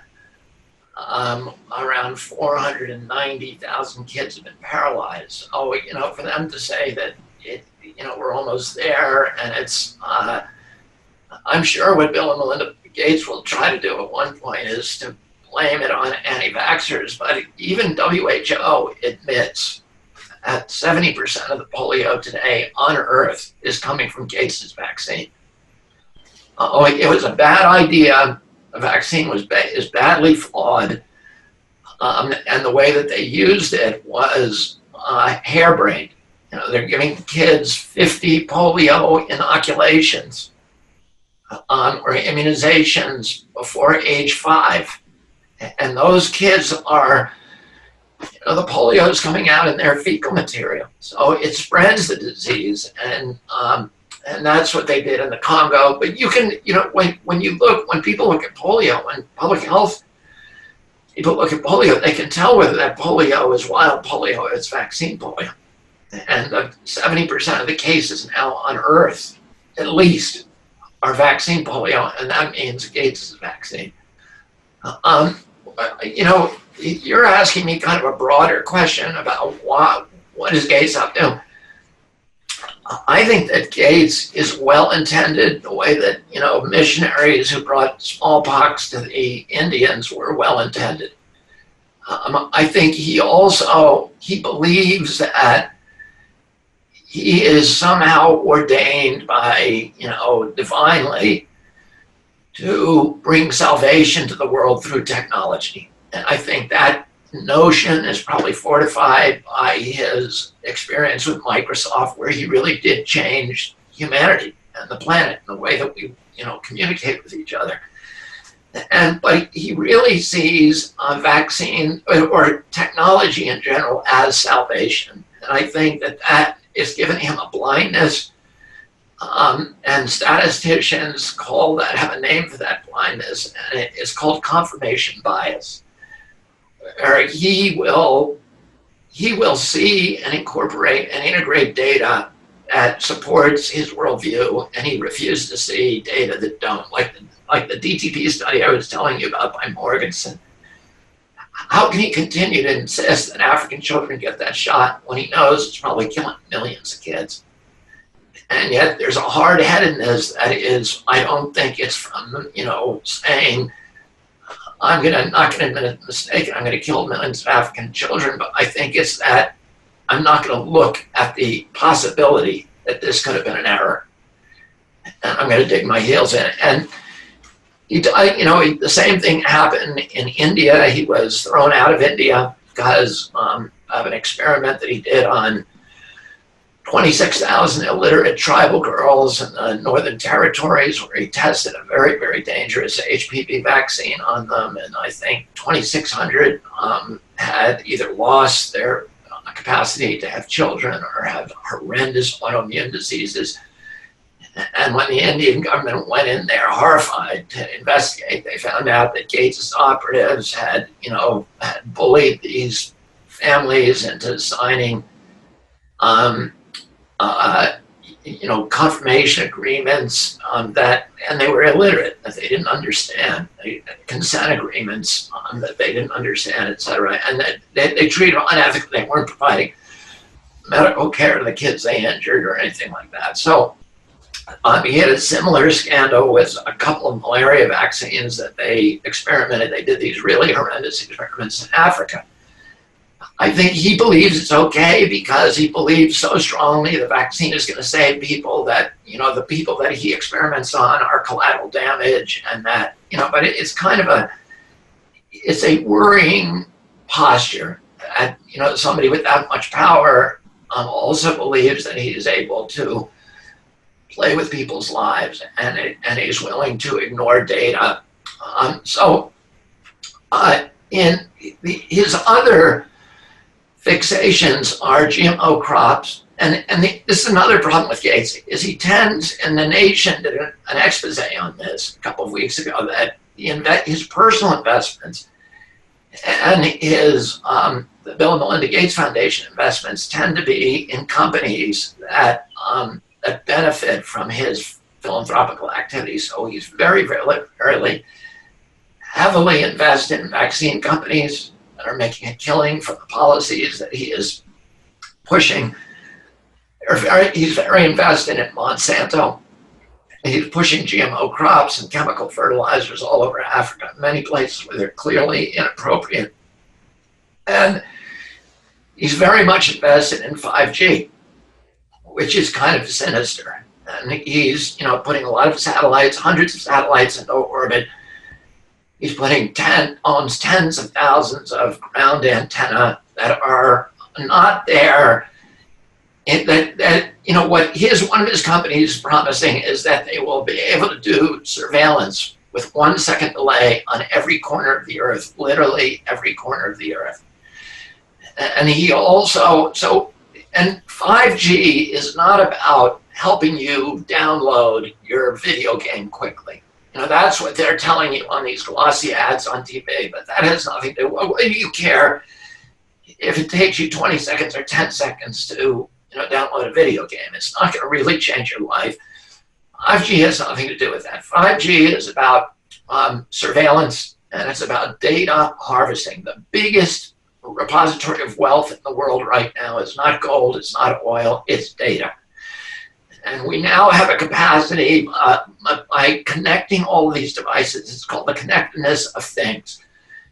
You connect your Apple Watch to the internet. You connect your microwave oven, it's a smart microwave.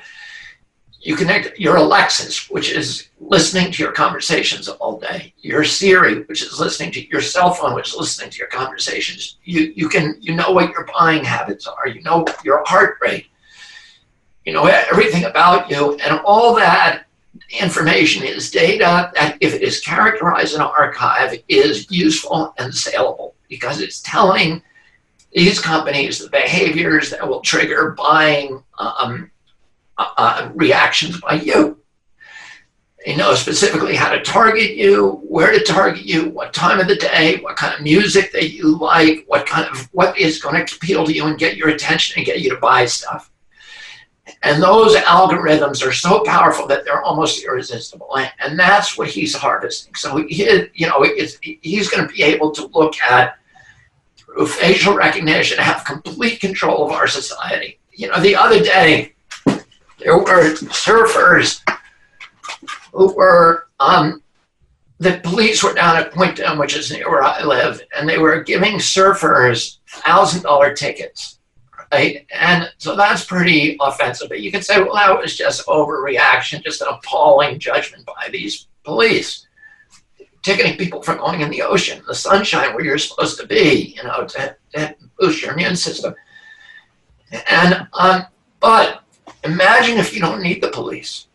Imagine if we live in a world where your movements are being tracked by satellites and by facial recognition and by GPS and by on your car, on your cell phone, so that at every moment of the day, the authorities know where you are and corporations know where you are. So when you go to the beach, they don't have to arrest you. They just send you $1,000 bill, but they don't just send it to you. They just take it directly out of your cryptocurrency, paycheck account. And we're all being, by this, particularly this pandemic, is training us with new kinds of behavior to do what we're told, to accept this kind of surveillance, to accept these constraints on our civil rights, to allow the government to come in and tell us, you stay at home, you don't go to the beach, you don't send your kids to school, you don't leave your house, and actually accept those kind of orders.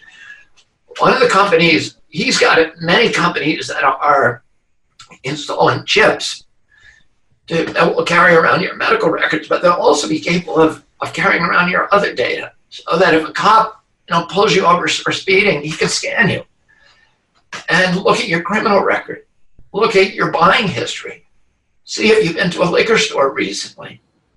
And, do we really, and then he's got another, Microsoft just patented a chip system that is a biometric subdermal sensor system. So it will actually be able to sense brain waves and body signals like heart rate, etc. And it will assign you tasks. In other words, you will get a message on your phone to do certain tasks. And your task will be, look at a certain ad when it appears on TV in 30 seconds. Listen to this music. Walk down this aisle in this grocery store. And then it will monitor your EEG, your brain waves, your heart rate, your adrenaline, all of this kind of stuff. And it feeds that information to marketing companies. And you then get paid for doing that task with cryptocurrency that goes directly into your account. So, these companies like Elon Musk, who also controls all the satellites, and Gates, are going to be putting us all out of business. Half the people in this country make some of their living driving a car. Well, now they're going to give us, these driverless cars, and you're going to have a lot of Americans who are permanently unemployed, and they're going to, want these chips because you can make money by doing these tasks, by playing a video game or whatever. And it's basically a process of turning us all into production units, all into enslaved consumers. And, with total surveillance all the time. He has another chip which will turn off your ovaries and, wirelessly. Well, I'm not making this up. In fact, I'm going to publish on it in 2 days and, with all source and everything else. And so you can look for it on Children's Health Defense and on my Instagram. And you'll see that these things are real. They're not just from some horrible nightmare. They're real and they're happening now. And this pandemic is allowing them to change our lives and change our country and put us under, into a permanent surveillance state. What would you rank him as the most powerful man in the world?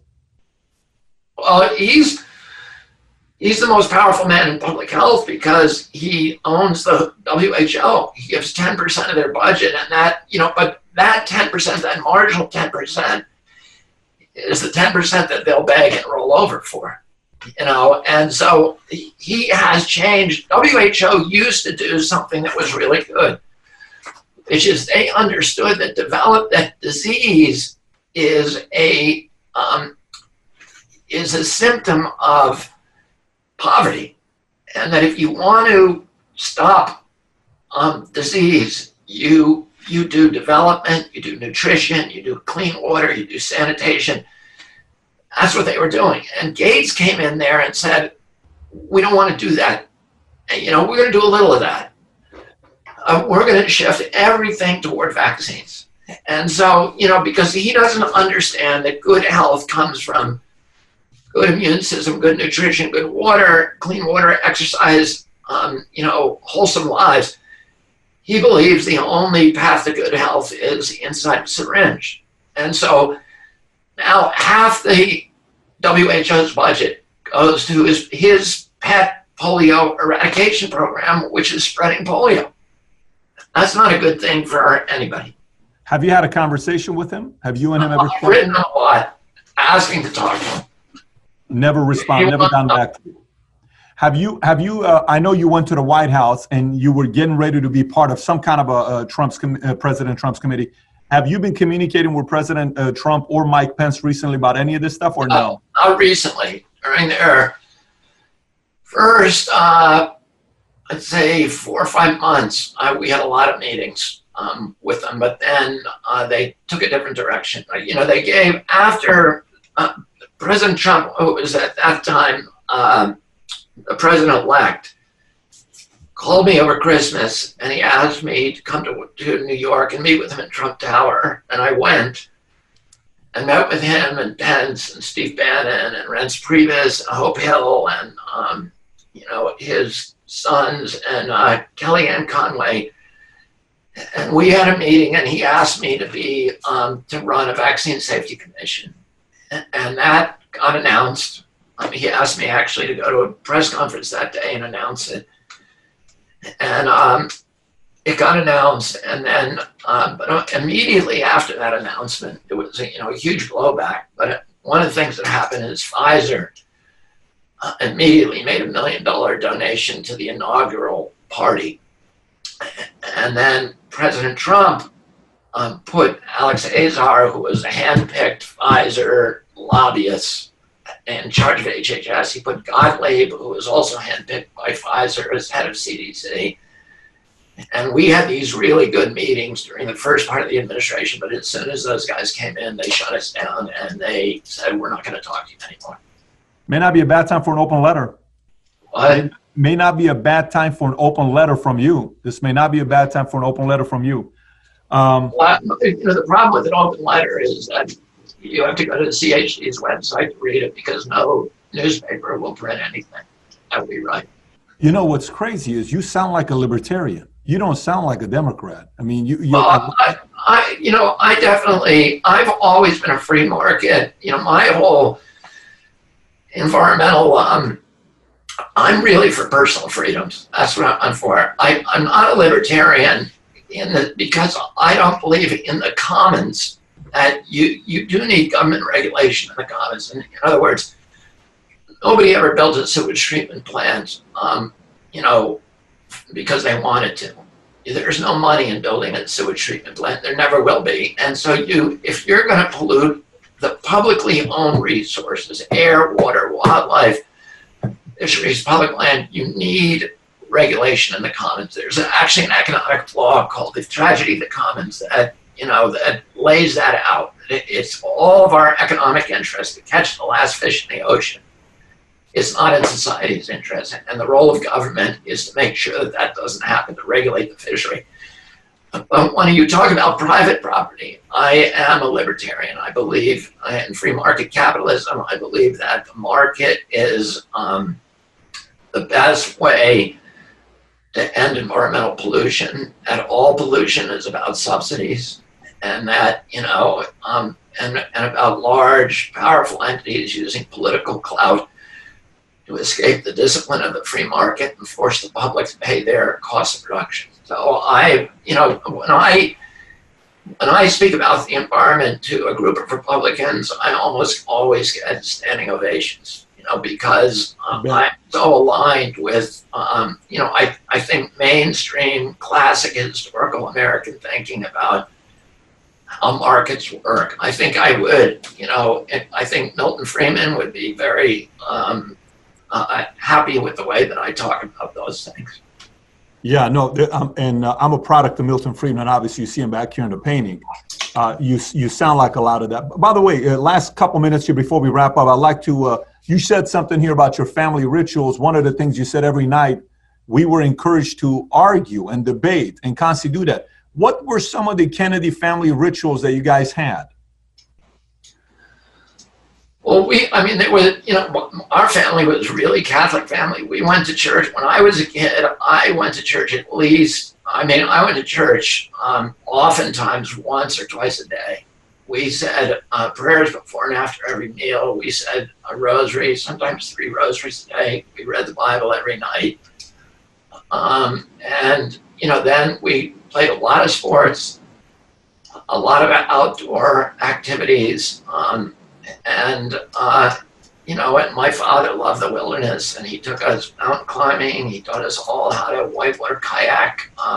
We were all scuba diving and doing whitewater from, at a time when not many people were doing those things. And my father was, and all of my family, I think, were really interested in the wilderness, the outdoors. And, I had a wonderful, wonderful, magical life. And, I'm really grateful to God that I got to do all these things. Did you spend a lot of time with your grandfather? Yeah, I did. What do you remember about him? Because he's one of the most interesting characters. When I was getting my Series 7 with Morgan Stanley, Dean Witter, and I took a Dearborn class to take my Series 7, they started teaching about SEC, and then his name came up. So I'm curious about his character. How was he? What do you remember about him? He was, I think the best thing you can say, first of all, there's a lot of garbage about my grandfather out there. People say he was a bootlegger, which is laughable. There's nobody even made that claim until after 1964. But my grandfather, as you know, he had been through 3 separate Senate confirmations. He was the first head of the SEC. He was really with Roosevelt, saved Wall Street. He was the ambassador to Great Britain during World War II. He was the head of the Maritime Commission. And these were when he was a young man. He was the youngest bank president in our country after he graduated from Harvard. He worked as a bank examiner for a couple of years, and then he took over a bank that was the target of a hostile takeover by a big national conglomerate. It was a local bank in Boston that his father had been involved in. And he went and he took it over and he made it a success story. And then he went out to Hollywood and he made hundreds of films out here. He started one of the biggest studios. He helped start RKO. After my uncle died, there was, the CIA. I've written a book about the CIA's relationship with my family, about its 70-year battle with my family. And there was a guy in the CIA called Sam Alburn, whose job was to tar the Kennedy name. So a lot of the bad things that you hear about my family, including this this rumor that my my grandfather was a bootlegger came from Sam Albert. It's absurd to think he was. My grandfather had so many enemies, including, he was despised because he was the only guy from Wall Street who had supported Roosevelt. And if he'd had anything like that in his past, if his past had not been squeaky clean, he would have been completely obliterated in those Senate confirmation hearings, which were at least as vicious as they are today. And he would never have gotten the appointment to Great Britain if he'd been a bootlegger or the head of the SEC. He couldn't have done that. And Roosevelt asked him, is there anything in your past that, would come back to haunt us? Because I'm terrified about these hearings. And my grandfather said, I have never done anything that would tar the name or injure my reputation because of my children. But his, the best part, I used to go horseback riding with him every morning. He would take us. He was extremely punctual. If you were 1 minute late, he would be gone. He would never wait for anybody, and he would never keep anybody waiting. And he would, when we went to dinner at his house, the families all took turns going to dinner at his house. We all lived in one compound. And he would question us. My grandmother would question us they would make us look. They had maps of the whole world on their wall, and they'd say, find Karachi, tell us where Zanzibar is. They'd ask us about the roots of words, about whether they were Latin or Greek. They would ask us to speak Spanish or French. My grandmother would would write down quotes or take clippings out of the newspaper, and she would pin them to her sweater. And then she would take these long walks with us and pull the pins off the sweater and ask us questions about it. And we were constantly being quizzed by them, and they were constantly asking us to argue, to make arguments, to take positions on issues. And it was a magical way to grow up. I love that. Is it true the fact that your grandfather sat down his son and says, which one of you guys is going to be a president first? No. Okay. Of course not. And was he encouraged? That's not the way that he talked to them. What he tried to do is really instill in them a love for public affairs and a knowledge about it. And he hated Harold Laski, who was a very famous communist professor at the London School of Economics. And my grandfather despised communism, but he sent all of his kids to study under Lasky because he wanted them to be able to make up their own minds about life. And then he made sure that they visited, that they all became journalists first. And so that they could tour the world, that they could speak to people wherever he was, whether he was in a cab or whatever, he would always be talking to people and asking them about their lives. And all of my, that generation was constantly interrogating people, whether they were fishmongers or commercial fishermen or cab drivers. As soon as they sat down with somebody, they would be asking questions about it. So my grandfather, certainly he grew up in a political family.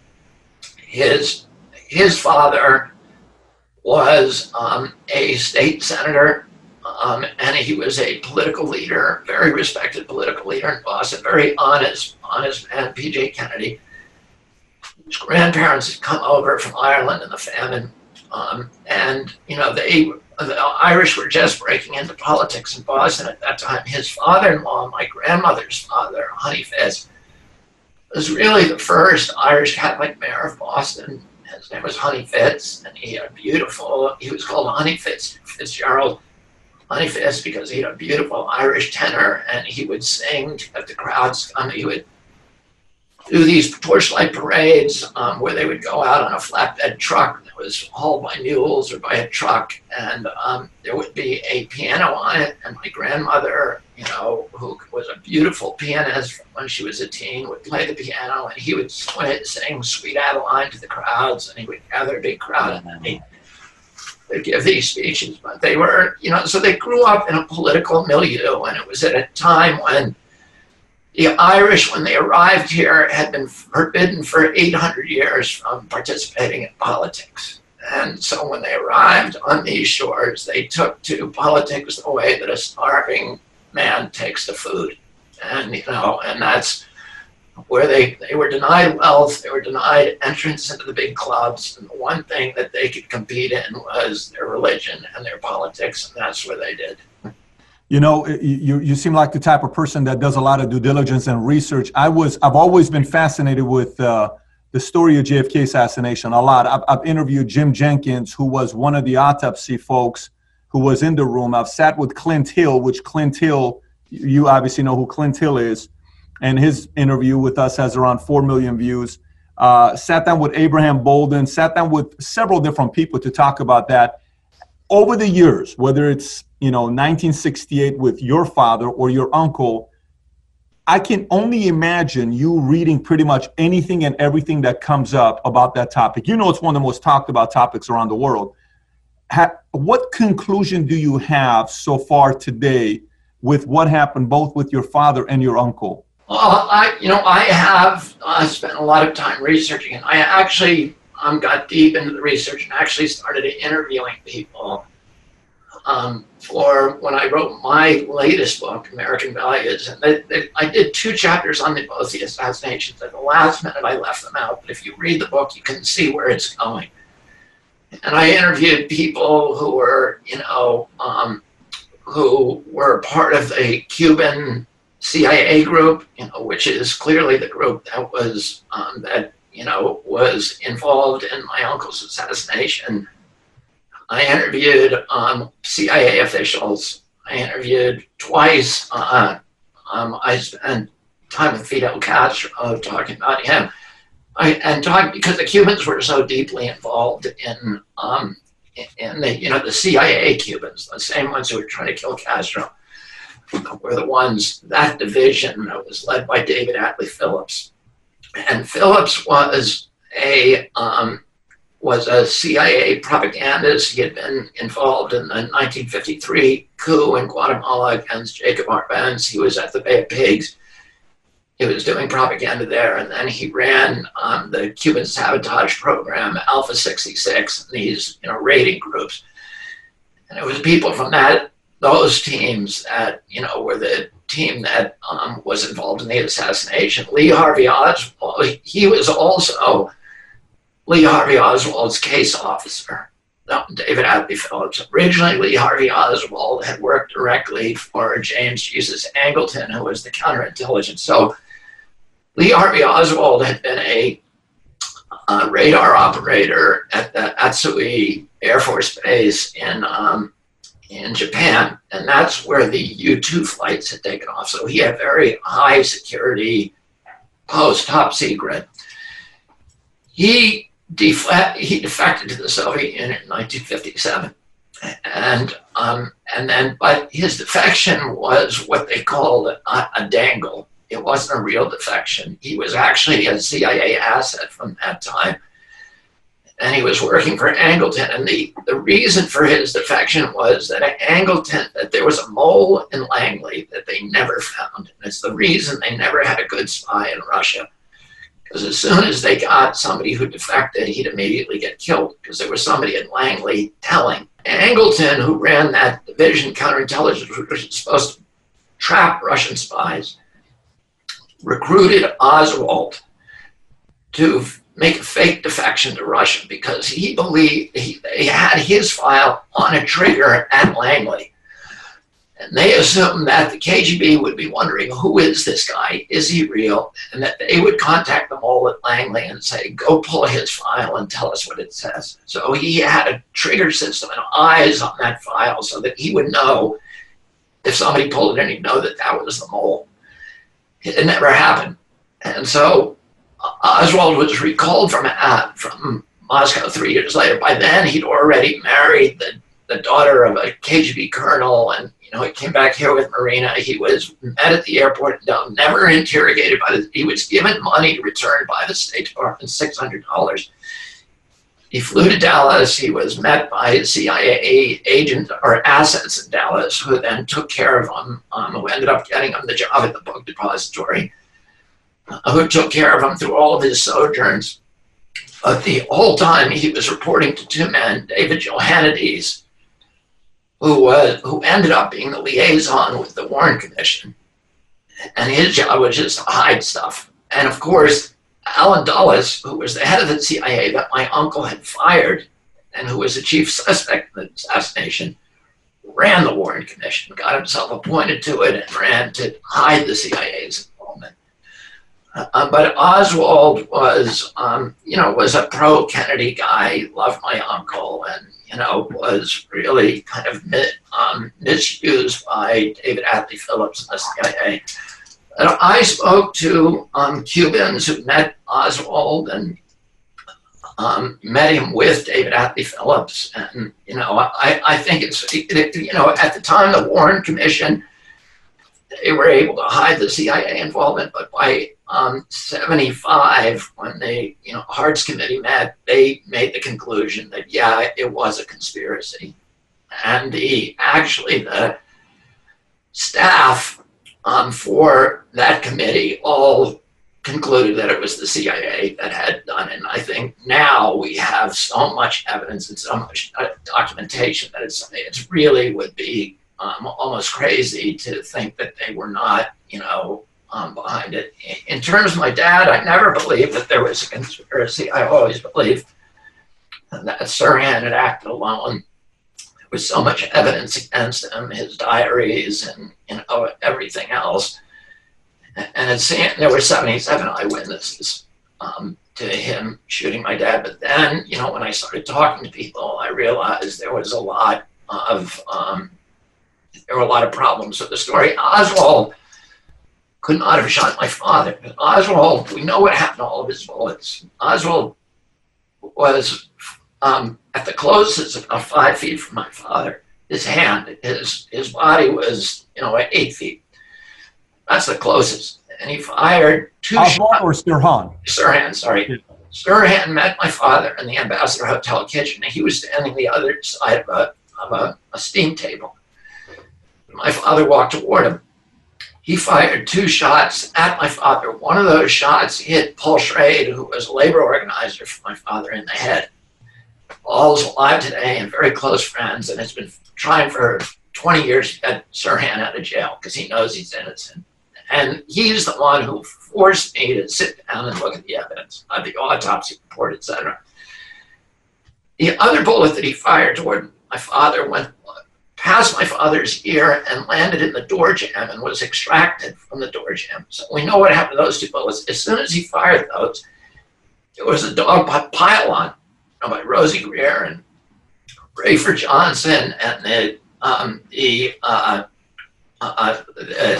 concierge for the hotel. A whole bunch of people grabbed him, and the first thing they did is point his gun away from my father, the opposite direction, but they couldn't get it away from him. And Sirhan fired 6 other shots and emptied the chamber. It was an 8-shot revolver. And every one of those shots hit somebody. So we know what happened to all of them. There's 2 shots that way, we know what happened. And there were 6 shots the other way. My father was killed by 4 shots from behind. And all, according to Thomas Noguchi's autopsy, Thomas Noguchi never believed Sirhan killed him. And he's the greatest, coroner in the history. He said every one of those shots left tattoo on my dad. So they were all contact shots. The barrel of the gun was actually touching my father when the killer killed him. And so what clearly happened is Sirhan was a distractor. He was firing the shots. He had no memory of it. Virtually everybody who's interviewed him believed that he was under some kind of hypnosis. He fired the shots, and while people were looking focused on him, another person fired 4 shots from behind. One went through harmlessly through his shoulder pad of his suit, and the 2 went to his back and one into his head. But in every case, the gun was touching him. Now,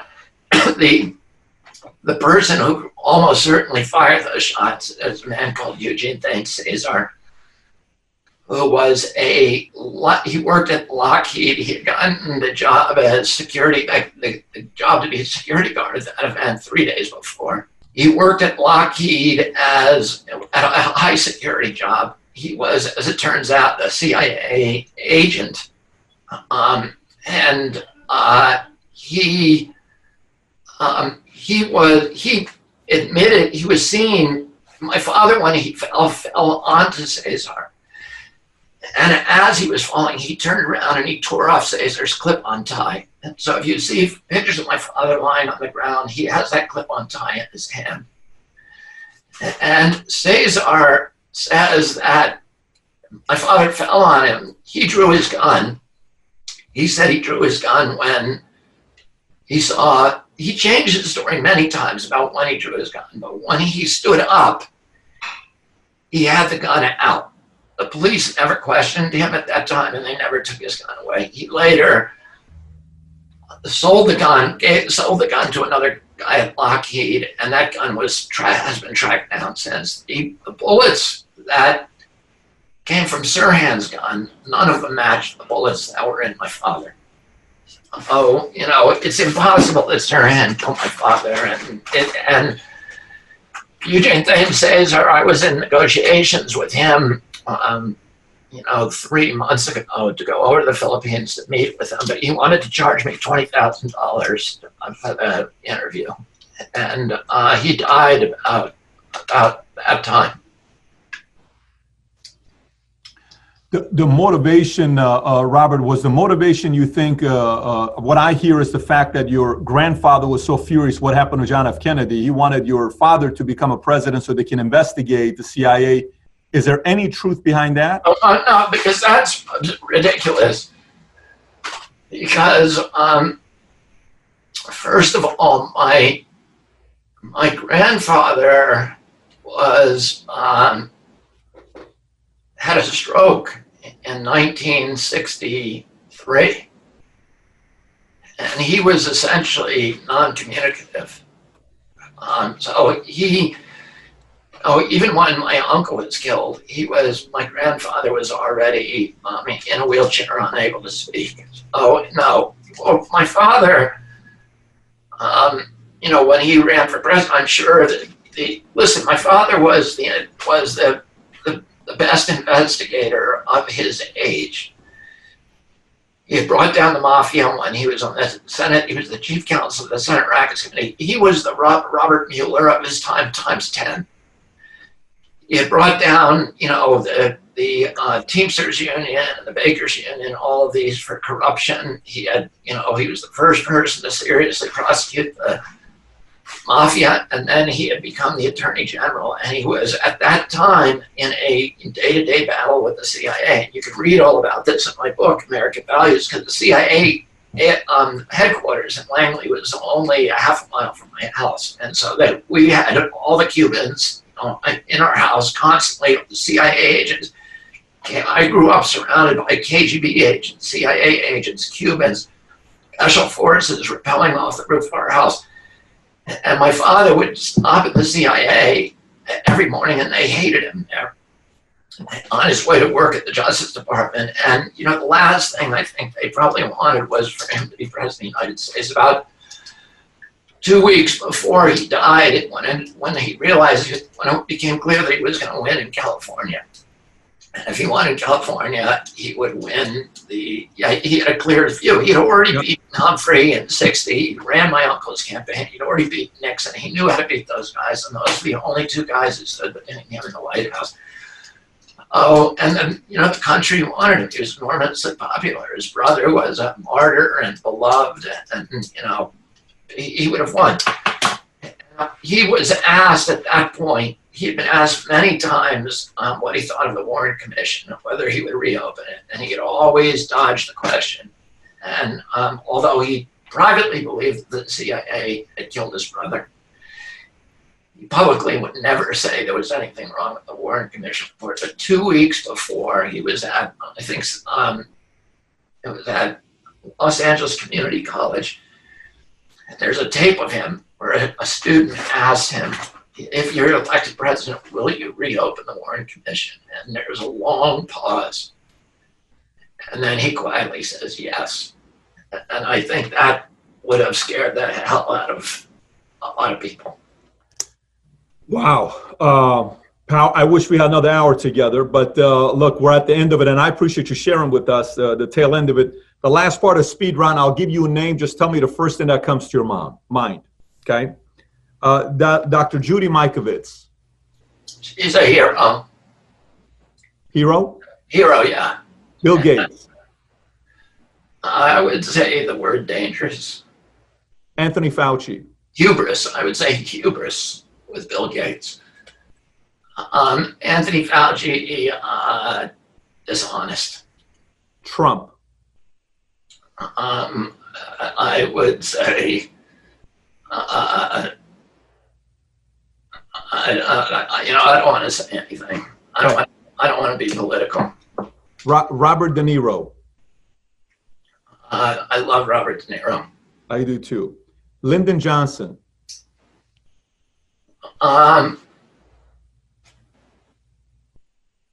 Lyndon Johnson was I